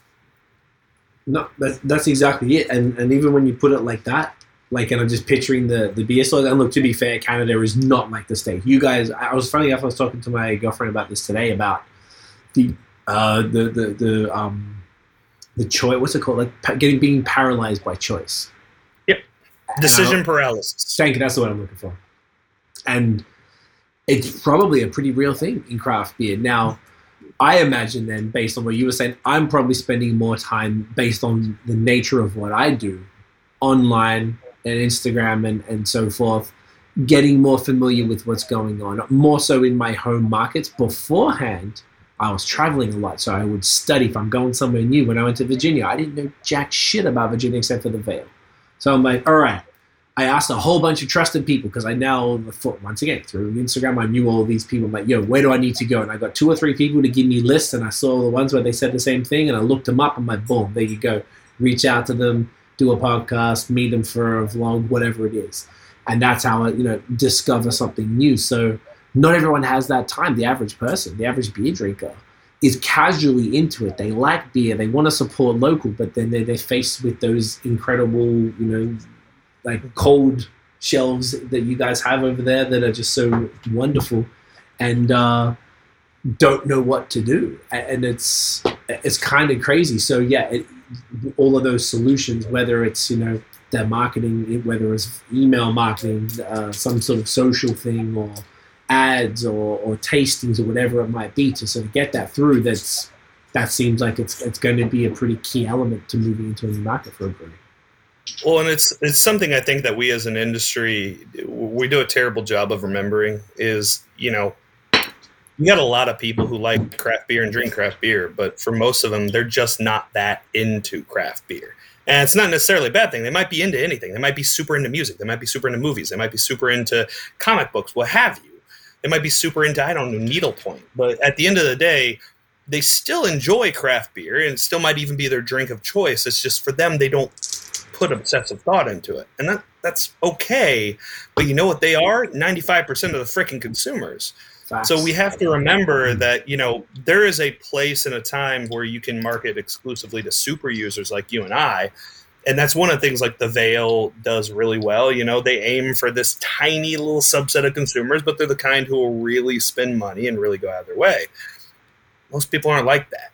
And that's okay. And what we do, I'm not trying to capture that 1% of consumers. And it's because it's been done and it can be done. And you can do that and stay tiny. What I'm trying to do is expose the other 99% of consumers to the fact that just because you don't want to spend an inordinate amount of time poring over untapped data or poring over hop culture articles doesn't mean that you shouldn't be able to get the best beer possible. So if you can look for a CBV logo and you can see that, we've talked to these folks and we've worked with these folks personally. We've tasted their beer. We've sat down with them and we've really put the effort into making sure that, what's getting out there is fantastic quality. If nothing else, that you're not risking your dollars as much as you might be with, Bob's Burgundy Brewing Company right up the street, just trying to figure out whether or not they're actually worth any salt. 100%. And that is a fantastic segue into, I wanted to actually talk about the community brewing ventures. I almost said, I have a song called CVB, like C'est Vraiment Bon in French. So I almost said that. So I want to say it in full. But you guys, your portfolio, I'd love to talk about who you have in the portfolio. I know I checked out the website, but I'd like to, even for to talk about, just doesn't have to be in depth about everyone, but it'd be cool to run through where they're from and what they do best and that type of stuff. Yeah, no, happy to. So I guess I can just start with D9 Brewing Company. They're originally from Cornelius, North Carolina. It's in the Charlotte, North Carolina area. It's as close to a headquarters as we have. D9 has won multiple JABF medals in the sour category. Their Sistema series has done really well for them. But to this day, our sours in that category are definitely our strong suit. So Sistema? Sistema Naturae was a whole series of rotating beers using a variety of like Gruit style adjuncts, just with a wild sour base. And, to this day, we still have two primary wild series that use a wild base, which has been hell to scale up because you can't exactly fake microbes when they've been living wild for 7 years. But Whiskers on Kitten, which is our base sour blonde, and Carnival, and we also have Brewer's Day Off, which is a cantaloupe and melon Berliner Weiss, or a cucumber and melon Berliner Weiss that has been crushing it for us. All using that same wild base. Cool labels too. Yeah, they do it. Don't give them credit for that. I'll have to hear it. Hear it from corporate. They're fine. So we also work with Updog Kombucha is the first in our alternative beverage categories. They are originally based out of Winston-Salem, but Olivia Wolf and Lauren Miller were a couple of badasses who are running a fast-growing kombucha company that was really doing some fantastic stuff, really turned me on to a category of beverages that I wasn't a huge fan of before. Right. And, Lauren, for a few personal reasons, was having to get out of the industry, and they really just wanted to find a place that could be good stewards of the brand and really keep it growing, not let it just stagnate and die. And so we were proud to work with them, and we were actually able to bring Olivia in full-time working with us in a bit of a unique situation. So they're entirely in-house for us as well, turning out fantastic kombucha, awesome. And really pushing that forward as well. We also work with Steam Theory, who we've been talking about pretty much the whole day. They're out of Dallas, Texas. Brew Pub, first and foremost, turning out some fantastic food, a really fantastic neighborhood spot, but just really great beer, really good people, really strong theming. And Texas here in the States is this weird little bizarro world. The way their alcohol regulations work, it is very, very difficult to get Texas beer out of Texas, and very, very difficult to get outside breweries into Texas. So, a lot of people outside of Texas hadn't gotten a chance to try them, but they've been extremely well received. We've been pretty happy to work with them. We also have Bay Cannon Brewing out of Tampa, Florida. So they are a very Florida-themed brewery, hibiscus on every can, and really just trying to transport people a little to that Florida mindset no matter where they might happen to be. Matthew Jouer is an awesome, awesome guy. Him and Joe have been crushing it down there. They were one of the ones that opened up basically right before COVID wound up wiping out just about everything, but they had a strong sense of who they were. They were the first brewery in the West Tampa area in ages, and really just holding it down for a historic neighborhood and trying to really make things happen down there. Good beer, too. Bold Mariner Brewing Company, veteran owned and operated out of Norfolk, Virginia, run by Michael Stacks, former Navy SEAL. Could kill me for saying former. There's no such thing as a former Navy SEAL. But they do everything from lagers to IPAs to sours, and haven't had a bad beer from those folks yet. in that whole area, if anyone's unfamiliar with like the U.S. Navy and kind of the base setup, Norfolk is really the centerpiece of the U.S. Navy when it comes to domestic bases. And I mean, those guys really have created a brand that's going to. I'm a Navy brat myself. My brother was in the Air Force. My sister and her husband are both in the Coast Guard. Both my granddads were military. Anywhere you're going to find servicemen and women, that's definitely the kind of brewery that's going to speak to them, because a portion of all the proceeds of their Vienna lager go to helping support retired SEALs. It's a company that really lives and dies by their own ideals. Love it. What else we work with? Urban Brew Labs out of Chicago. They're right there on Malt Row, which is basically that long stretch of some of the best breweries in the city. A lot of people don't realize Chicago has more breweries than I think any other city on the planet right now. Really? Yeah. And so they started as a bottle shop. James Moriarty, who works there, he's from the Boston area originally, so him and my Boston wife get along fantastic. But he's just turning out like great stuff. He's been in the industry for a long time, working with breweries all over the country, and just bringing all of that experience home with him to Chicago. Also working with Unknown Brewing Company. So they're a bit of another unique case. They're one that was going to be shutting down in the Charlotte market. They're actually one of the earliest breweries in Charlotte, one of the largest breweries in Charlotte, and the owner he was actually one of the old school guys from Rogue back in the days when they were still doing the pink bottles and doing some crazy stuff with like yeast from beards and stuff. Yeah, that was Brad.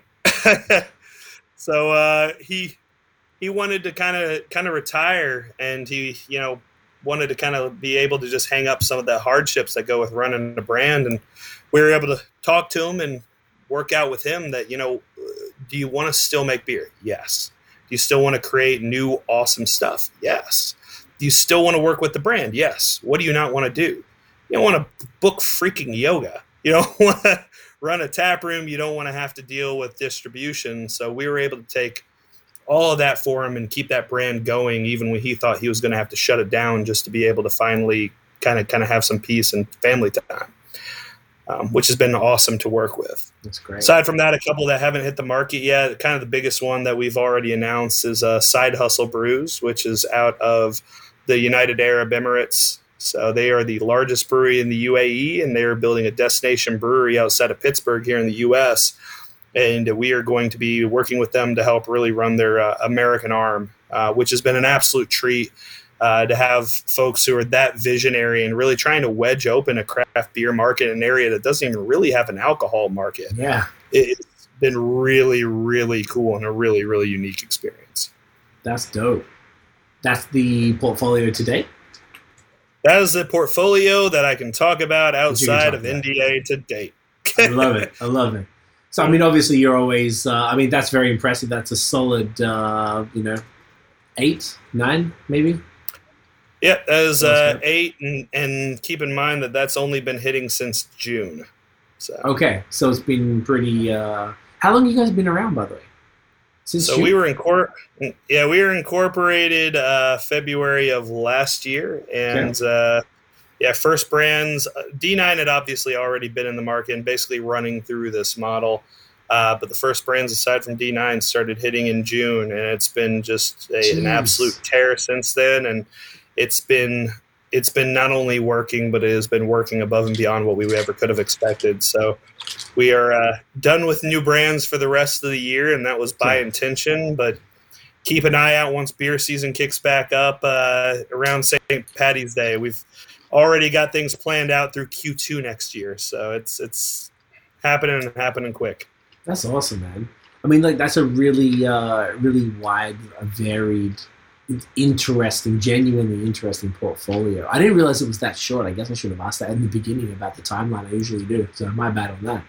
But that's impressive. For me, it's been like it was like a year and a half just getting to June. So it's hey, man, made it, and I mean that's super impressive. And I imagine there's probably. There's going to be more brands slowly over time. I mean, you've obviously got these guys now. It's been 4 months since June. So I mean, give you guys some time. God damn it! Saying there will be more brands might be the understatement of the year. I can tell you we are, and I can actually look this up. You guys are hearing it live. Oh shit! We have. I wish I had a drum roll sound. Yeah, right. Like we have about 25 breweries that you're probably going to be hearing from us about within the next year. Jeez. In addition to what we have already. Okay.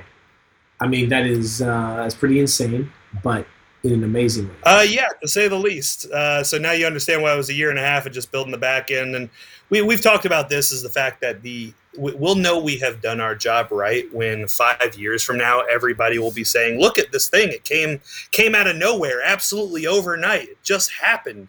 And it's like, you guys have no idea the sheer amount of time and energy it's gone, even just to making sure that this thing, it's a logistical nightmare. It is an organizational nightmare, and that's by design. And that's basically our business model, is to be able to untangle that. But there's an enormous amount of foundation that goes into any sort of business just to be able to prove its base assumptions. And our base assumptions are proved now. Now it's just a matter of us really taking this thing to the point where, hopefully a year from now, interviews like this where people are saying, what is CBV, will seem pretty trite and pretty introductory. Instead, the conversation will be, what are they doing next? Dude, I love that. Even just with that, please, I think this would be fun to catch up every 6 to 12 months and just be like, all right, what the fuck are you guys doing now, you crazy bastards? How many breweries do you work? I think it's such a dope idea, man. And obviously you've got that many breweries ready to sign on something that, you've got a solid base of, I don't want to call them tests, but you're able to prove, what's it called? Why am I having a blank? When you prove the proof of concept. The obviously it's working, even if it's only been 4 months, but obviously that year and a half set all these things in motion. And then with this first sort of school of breweries, you're able to prove that concept. And the idea is that you can just keep scaling almost indefinitely, really. As long as the product keeps selling, the scaling hopefully should be, you'd be able to continue working with breweries that fit with your ethos, and you guys at the internal team believe in that, in the brewery, in the company, and click with the founders, and then all right, I can make this work in the portfolio type of thing. Or is there a finite limit to it? There's a finite limit, but I know exactly where it is because I spent a week and a half working on that exact question, and I can tell you it's way further out than people think it is. The obvious question everybody gets is, where do you start competing against yourself? 5 breweries? 7 breweries? I can tell you it is drastically more than that. And there's a lot of work that's gone into proving that exact point, because it is a very valid question. But, for us, at the end of the day, we're not a beverage company. That's not what we can and should be, because there are beverage companies, and we have to have beverage companies, but working with them is our entire bread and butter. But what we are is we're a platform. We are a way of accessing the market and a way of accessing capacity. And it's not about us competing with anybody. It's about us being able to provide an avenue that makes all of this run smoother for all of us. And we're able to basically, take that cream off the top of all of that, while watching this industry continue to succeed. Because if we don't, the efficiencies aren't there. It's all going to collapse under its own weight. So, we are able to scale to the point where we're able to help more and more breweries, and we're able to help the breweries who ever would have been in grocery and ever would have been in chain and ever would have been in Total Wine or Greenco or what have you. And able to keep helping them grow and keep helping them develop, because, at the end of the day, when you have 8,500 breweries in the U.S., I can tell you that the number we can support is under 8,500. I can also tell you it's larger than most people imagine, and that's okay. Because at the end of the day, it's not about us pushing anybody out of anywhere. It's about us helping them do this better and more sustainably, so that they can deploy their cash and they can focus their attention and their efforts on areas that'll actually make them money, instead of being what most packaging is for most breweries, which is glorified advertising, because they're eating it on just trying to get it to market. No, I love that. And I guess as well, the way, the sheer nature of craft beer consumption is variety.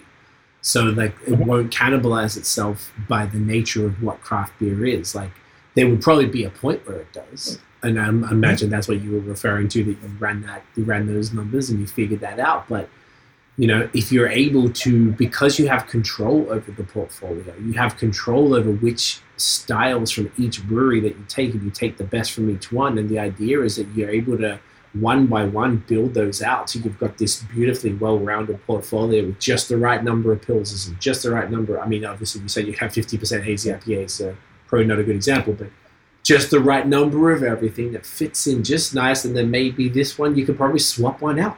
Like, you know what? Let's cut that one. We'll bring this one in. You know, there's so many things that you can do there. It's and obviously that would change per market, and it's a fascinating kind of like constant equation that you're always trying to like figure out. Well, and what and holy shit, a lot of work's gone into building that side out too. But you know, what it allows us to do is there's a lot of weight. Like competition can be a wonderful thing, and you have to have competition to really keep an industry growing and developing. But if we can lose some of the waste that comes in with people just trying to figure out who's the best damn Pilsner, how about we just get to the point where we can say we don't need any more Pilsners and make people realize, yeah, maybe instead of us focusing our effort and trying to prove our Pilsner is the best, we crush it with our Vienna Lager. We crush it with our Schwarzbier. And to anybody who thinks this is just a way of getting more hazies to the market, I mean, we carry a Schwarzbier right now, which I am very glad about because I absolutely adore that style. One of the best. It's not about us running nothing but the highest selling styles, because at the end of the day, like I said before, the goal is to make it so that whatever any customer, no matter who they are, wants, we have something in there for them. And part of that is about rationalizing and indexing the industry to make sure that we're able to really service every need without wasting our time going in circles around each other trying to figure out who gets to fill that need. And, you know, for us, that's the important thing, is just really being able to get to the core of what do consumers want? Because to your point, they do want diversity. They want product diversity.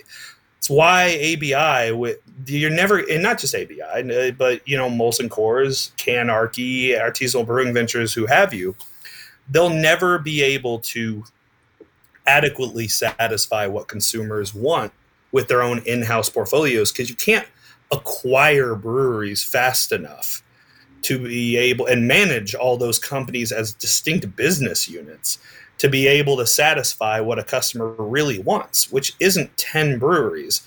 They want 100 breweries. So how do you find a way to deliver them all that choice, but in a way that still makes sense financially and still is able to direct them towards quality products every single time? That's the central question that we have to answer.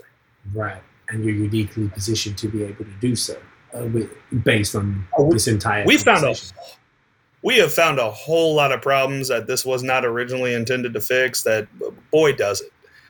And that'll be a conversation for you and me to revisit sometime next year. But there are already some things that we have started to realize that this model wasn't intended to solve, that it just makes way too much sense not to use it to solve. I love that. I mean, isn't that like the beauty of this whole thing, where like you go in there with one thing and you come out, you're like, oh shit, like not only can I fix this, but I can fix this, and this too. Viagra was originally intended to solve blood pressure problems, and now look at it. Like that's the example right there. That's the example right there. Community Brewing Ventures. Blue pill of the beer industry. Is that the episode name? Please God, no. No? Okay. All right. Maybe we won't do that. But maybe it's a little clip. I don't know. We'll see. I'll take that. We'll do that. It is called Beer and Other Shit. It's in line. It's, you know, I mean, we're not like lowbrow or anything. You know, we have serious conversations. But, you know, the episode name, the clickbait. Really? You want to be like, Little Blue Pill of Beer Industry? What the fuck is this about? I have to listen to that. I need to know what's going on. Speaking of Little Blue Pill, it's a terrible segue. Do you want to do the pumpkin? Yeah, let's go ahead and dive in. I'll just in the interest, we're looking at the time there. Like, I'm always down to finish afterwards. Babe, do you mind grabbing the pumpkin beer and the glass from the finger? Tell us about this bad boy. We're finished. We're going large or going home. Yeah. So this is. Oh man, I got to readjust on this one. Good Lord. So this is Head of the Horseman. This is from D9. So this is from the brewery that all of this originally spun out of. This is a 10% Imperial Pumpkin Ale. So stateside pumpkin beer, as much as people like to pretend they don't like it, is still as popular as ever. Yep. And for us, this is our largest seasonal the entire year. Wow. We pre-sell this to the point where we have had to increase our batch size a couple of times to even just get it out there. Honestly, I'll freely acknowledge, like, I am Ugg boots and leggings away from being the most basic bitch in every room I walk into. I absolutely love pumpkin spice everything. The best. I love it, but dude, like, I am so basic. I'm so happy to hear you say that. I am Becky. 100%. Like, I drink PSLs to an obnoxious amount. I have pumpkin spice ginger snaps in my freaking pantry right now. That's what the fuck is up. Coffee creamer. I have a Chemex that I do pour over fancy ass Sumatran coffee, and I pour coffee creamer that's pumpkin spice into it. So, judge away. No judgment here, brother. I'm right there with you. Yeah, so I love it. This is made with pumpkin. It's also got turbinado sugar, which helps really just add some depth of flavor. Anybody who's had Jaggery or turbinado or any of those just knows that, like, it's not just brown sugar. It's got a whole lot more complexity to it. Wow. Nutmeg, allspice, cinnamon, everything you'd expect out of just a fantastic pumpkin beer with a base that is big, but that isn't so big that it's going to knock you the hell out. It is surprisingly good at hiding just how much is going on. Yeah, man. At 10%, Jesus Lord. That is a beautiful thing. And it's so the traditional pumpkin ale with what is it? I imagine it's got the pumpkin spices all up in there from even just whiffing the glasses on pouring it there. It's got all the pumpkin spices in there. I would say it's a pretty traditional pumpkin beer plus about 3% alcohol, 4% alcohol compared to what the traditional Buffalo Bills style pumpkin spice ale would be. But it's the time of year where if you're going to go big, now's the time to do it. I mean, you're eating a whole 22-pound turkey with 3 people. Don't lie. That's not all for sandwiches after the holiday. Here in the States, we go hard or we go home around Thanksgiving. And, if we're able to extend pumpkin season all the way back to June, we're going to do it. Oh, man, if only we could. It's the greatest. We actually just had our Canadian Thanksgiving on Sunday just passed. And we didn't do anything super crazy. And where I'm in Australia, we don't actually have Thanksgiving. I know about it from the movies, but I actually don't know anything much about it. And here, it's not super, like, it's a thing, but it's not like a thing like it is there. Yeah. But I just love this time of year because we don't have pumpkin stuff in Australia. So I came here, like, just fucking amped, not biased, just excited, genuinely, for all things pumpkin. And obviously, Starbucks is hot garbage, but you can get a good third wave coffee. I'm huge on coffee, too. It sounds like you are. And you get great third wave pumpkin stuff and pumpkin pie. And like you said, the creamer, even though that's kind of like out of scope of third wave, you can make some exceptions for things like that. My friend, the one thing I miss about the border being closed is Trader Joe's. We used to go to Vermont all the time. I was on FaceTime with my boy in San Diego, who's originally from Toronto, but he moved out there. And I was like, oh man, we buy all our spices and stuff from there. We used to bring a cooler and fill it up with like all the frozen stuff because it's only 2 hours drive. So we just actually go to the supermarket shopping there. And he was going to Burlington, yeah, the one on Dorset Street there. So beautiful city, man. Yeah, hell yeah. It's the fucking best, bro. I miss it so much. But my boy was going through TJ's and we were like, all right, cool, get us our spices that we want, like, all the different things. We just like the TJ stuff. And I was like, all right, we're going through just scoping all the pumpkin spice stuff. Like, what could you get me? Oh, they have pumpkin spice, those little like sticks, baton stick things that you just chew to like get them so you can stir the coffee with them, and pumpkin spice like Tostitos, something like that. Like, just, it was out of control, and I miss it terribly, so I appreciate this. So there's a lot of very, very legitimate reasons, and thank God this is a Canadian audience. A lot of very, very legitimate reasons to pick on America pretty much at all times. But if there is one thing that we do, and that we do, in my opinion, well, there is no such thing as not enough. Like if we can take it to 11, this is Spinal Tap. If we can take it to 11, why the hell go to 10? And when it comes to the pumpkin spice, we will put it in literally everything. Yeah, we have pumpkin spice margarine sitting on the freaking shelves here at the grocery stores. It's outrageous. That is amazing. Pumpkin spice margarine? Oh my gosh, I would rock that in a Oh, it's second. everything. Literally. I have pumpkin spice cider sitting in my fridge, and not even hard cider. It's just Just normal normal. apple cider. They're like, you know what? Fuck it. Throw pumpkin spice into it. And Oh, I love that attitude, because if it's good, why not throw it into things that doesn't belong in at all? Because you know who's going to buy it? This dumbass. and this dumbass too, bro. I'm really happy. I feel like we have a lot in common with all this because I feel like I get a lot of shit from my homies who don't necessarily appreciate the basicness of the infinity scarf and Ugg boots, which are big in my country. For dudes, I had my old landlord here thought I was gay when I first moved here because I was wearing Ugg boots. I'm like, no, bro, it's an Aussie thing. I think we invented them. It's just what we do. And like, dudes don't normally wear them, but you know, we're about that life. I feel like I was built for this. I was made for this, and I'm with you. How much did Crocodile Dundee screw up people's perceptions of your whole country? Every time I come over here, people keep bringing it up. I'm like, why do you talk? No one in Australia talks about it. Why are you talking about it? It's very funny. And then one dude. That's not a knife. That's a knife. I couldn't tell you how many times people said that or the shrimp on the Barbie line. I'm like, all right, bro, okay. One time when I first visited here, I lived in Toronto in 2004 before I moved back. And that's how I decided I wanted to live here for good. And I was in Vegas. We lived there, and I was doing like a trip around the States and then, you know, doing the 1 year after university thing. And I was taking a piss at like a casino or something. Some dude said, you know, you talk, you drunk. Hey, what's up, man? He's like, oh, where you from? I'm like, Australia. He's like, do you know Steve Irwin? I'm like, yeah, he's my uncle. He's like, what? I'm like, no, he's not my uncle. You know, people are excited about very interesting things. You don't realize how your country is perceived internationally until you stay there for an extended period of time. You're like, oh, that's what you really think? Like, but that's what people are shown, and it's pretty funny. I was fortunate enough to live in Spain for 3 years and got an opportunity to see exactly what people in Europe think about America. And boy, that's a sobering experience. How was that? Wonderful experience as a whole, but boy, you come back feeling way less full of yourself as a nation.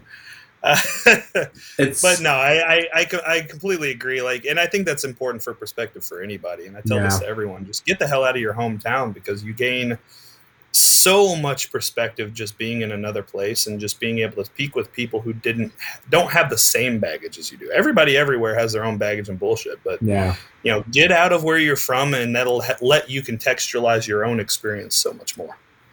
I couldn't agree more. It helps you kind of like grow up, become more worldly, understand different cultures, the way different people think. And it actually helps you, like exactly what you just said, it helps you see how you are perceived by the rest of the world. And whilst every single country, I feel like America does sometimes get unfairly picked on, just because it gets picked on unfairly is subjective. Okay, good point. I got a lot of American friends and stuff after being here so long, and I'm much more understanding of it all. When I was just in Australia, I was always obsessed with the States, and you guys had the coolest shit. Always, all the things I was into, basketball and hip hop music and all of this stuff, was not really represented heavily from where I'm from. So to get the things that I grew up enjoying was difficult, it was expensive, it was delayed heavily. You know, we got movies 3 months after they came out. Like, if I wanted to buy most of the albums, I had to pay $40, $50 for a CD that you guys got here for maybe $12 because they were imports because they didn't get released locally. Things like that. So it was like really difficult. So being here, you can sort of understand it, but it's interesting seeing what everyone thinks of Australia. Everyone just thought of this big exotic place. I'm like, it's exactly the same as here, man. It's no different. It's like parts of it may be exotic, but that's such a small thing. The real life happens in these like 4 cities. Like, it's really not much else going on. That was about what part of Australia are you from? Melbourne, so south. Oh yeah, like. And you're even insulated from some of it. Good luck trying to explain to somebody you're from Perth. I got a friend from Perth, and they're like, "What?" They're like, "Oh yeah, you're from Sydney." Nope. Melbourne. Nope. That's all I got. That's the only places I know in Australia. There we go. Yeah, dead ass. And people always say Sydney. From Darwin. Good fucking luck. Like, it's over. Yeah, I couldn't even imagine being from those places. People like always say, "Oh, he's from Sydney." I'm like, no. And it's interesting because you can pick it now. If I meet an Aussie, I can pick they're always fucking from Sydney. They've got an accent. They're usually pretentious pricks. Shouts to Sydney. I do love the city, but they don't have the best exports all the time. But it's really interesting just to see sort of where, you know, how people see the place and stuff. And you know, and something like craft beer actually has given, I feel like I've discovered more places because of craft beer, because I'm a city kid, and always been quite biased towards that. And I've traveled to places I would never have even thought to have gone prior because of beer, and discovered a whole world of people, regions, like food, all because of something as cool as craft beer, which it's been a blessing, to be honest. And I love that because, like, I try to explain to people, having been in this as long as I have been in this, what's in the glass, what's in the can, like that's important. I love it. That's what keeps me in it. But I've learned more about macroeconomics from just being in freaking beer than I ever would have otherwise. Like things I never thought that I would learn about, and I've learned just by virtue of having to be involved in this industry. But the one thing I love the most is, no matter where you go in the world, especially these days, now you have nascent craft beer cultures developing everywhere. Yeah. Is that, example I use sometimes is about 4 years ago, I went to Denver, Colorado for GABF. And on my way back, my wife and I stopped at a brewery in Aurora, Colorado. Mm-hmm. Never been there, never met anybody. Just found it on Google Maps. I was on the way to the airport.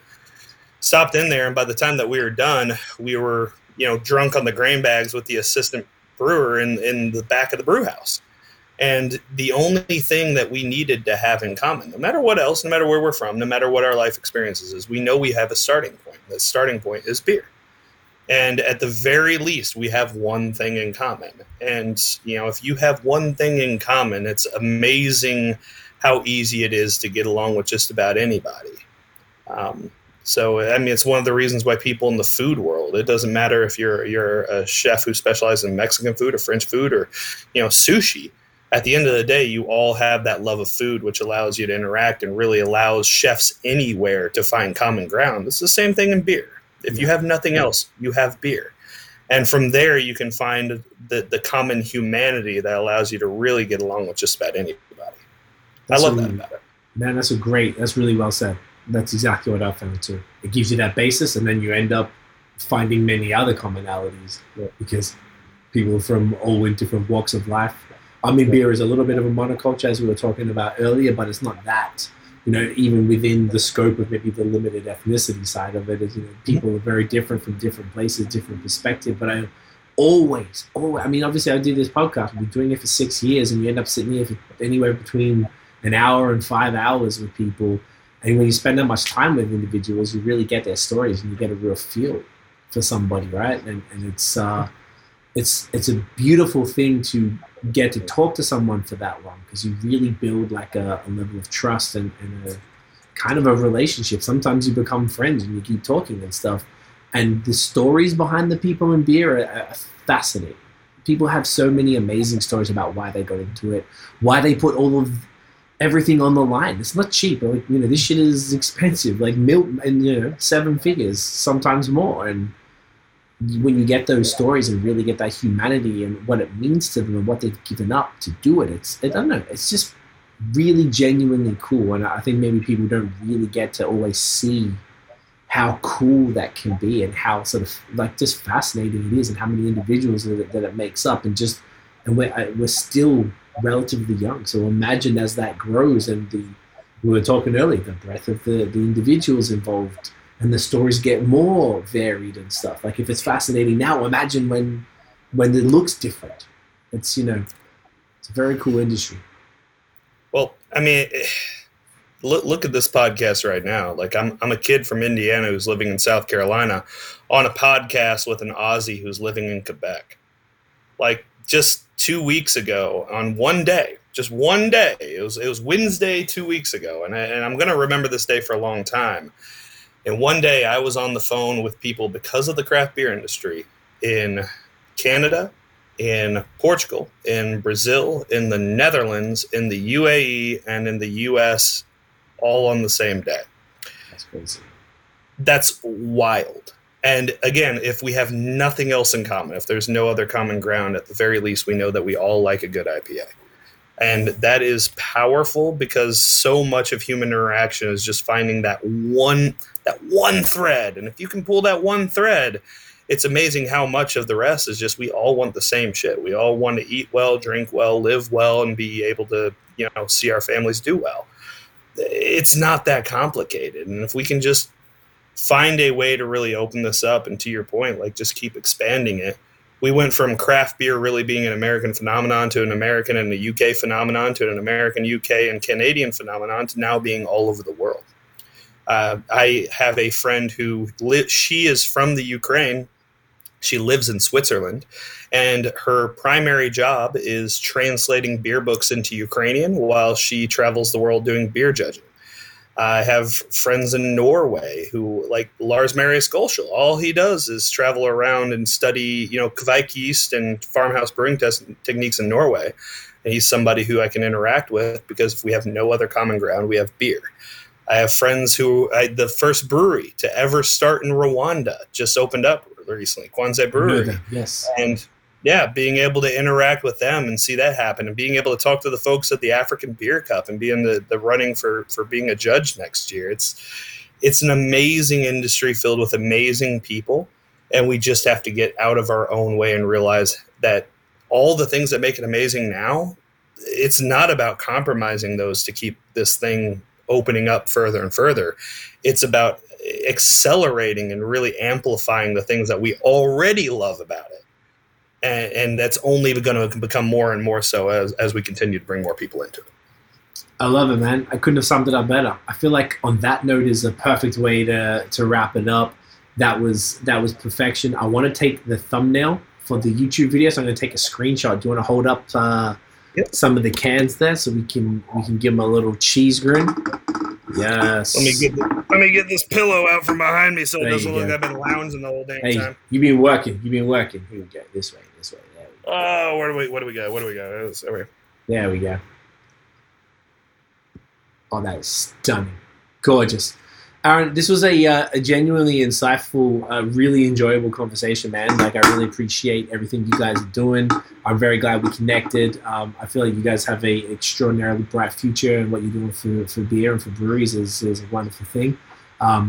Very, very good. I'm excited for people to hear this and learn more about what you guys are doing. And I'm extra excited to keep in touch now over the coming years and months, just as the time goes, I'm here. Hit me. And we'll catch back up and see how fast this train is flying. It's a beautiful thing. Definitely appreciate you having me on. Appreciate all your listeners at home. If you guys want to check us out, please go online at https:// Got to include the S. The guy who started the company, he's a tech guy. He's like real specific about that. But it's www.communitybrewingventures.com. Please check out any of our brands at their associated websites as well. Support them, and not only the brands that work with us, but support your local breweries, support your favorite breweries, and really just keep this whole craft beer movement growing because, from a selfish perspective, we're going to keep growing alongside craft beer. But more than that, life is way too short not to eat and drink well. And, now I got a damn good reason to finally get up to Montreal because I've never been, and that is long overdue. Yes, you will love it. It's a whole new world up here now. I feel like in the last couple of years, it's become the best place in Canada, in my humble opinion. I did not always. Somebody in Vancouver just shat themselves. Yeah, Vancouver and Ontario are just, it's all kind of like neck and neck, but I feel like here we have everything in a way that Vancouver and, I'll say BC and Ontario have almost everything. That was what, and beforehand, I lived in Montreal. I've been in Canada for 11 years. I've been in Montreal for 9 years. I shat on this place every opportunity I could. I'm like, guys, we need hazy IPAs. Can someone fucking do a hazy IPA? No one would do them here. Nobody for years. And now we make some of the best in the country. So I'm very proud of Quebec. I think you would love it. It's a beautiful thing. So yes, guys, please make sure check out communitybrewingventures.com. You guys aren't on social at all, eh? We are. If you go at Brew Accelerator, and that'd be the easiest way to find us on Instagram or Twitter. On Facebook, you're just going to find our various tap rooms, but we do have 5 tap rooms as well. So if you find yourself in North Carolina or Florida, please hit us up. We got CBV Brewery and Tap Room, 3D9 locations, and the Bay Cannon Tap Room, which we work with them to manage. So please check us out.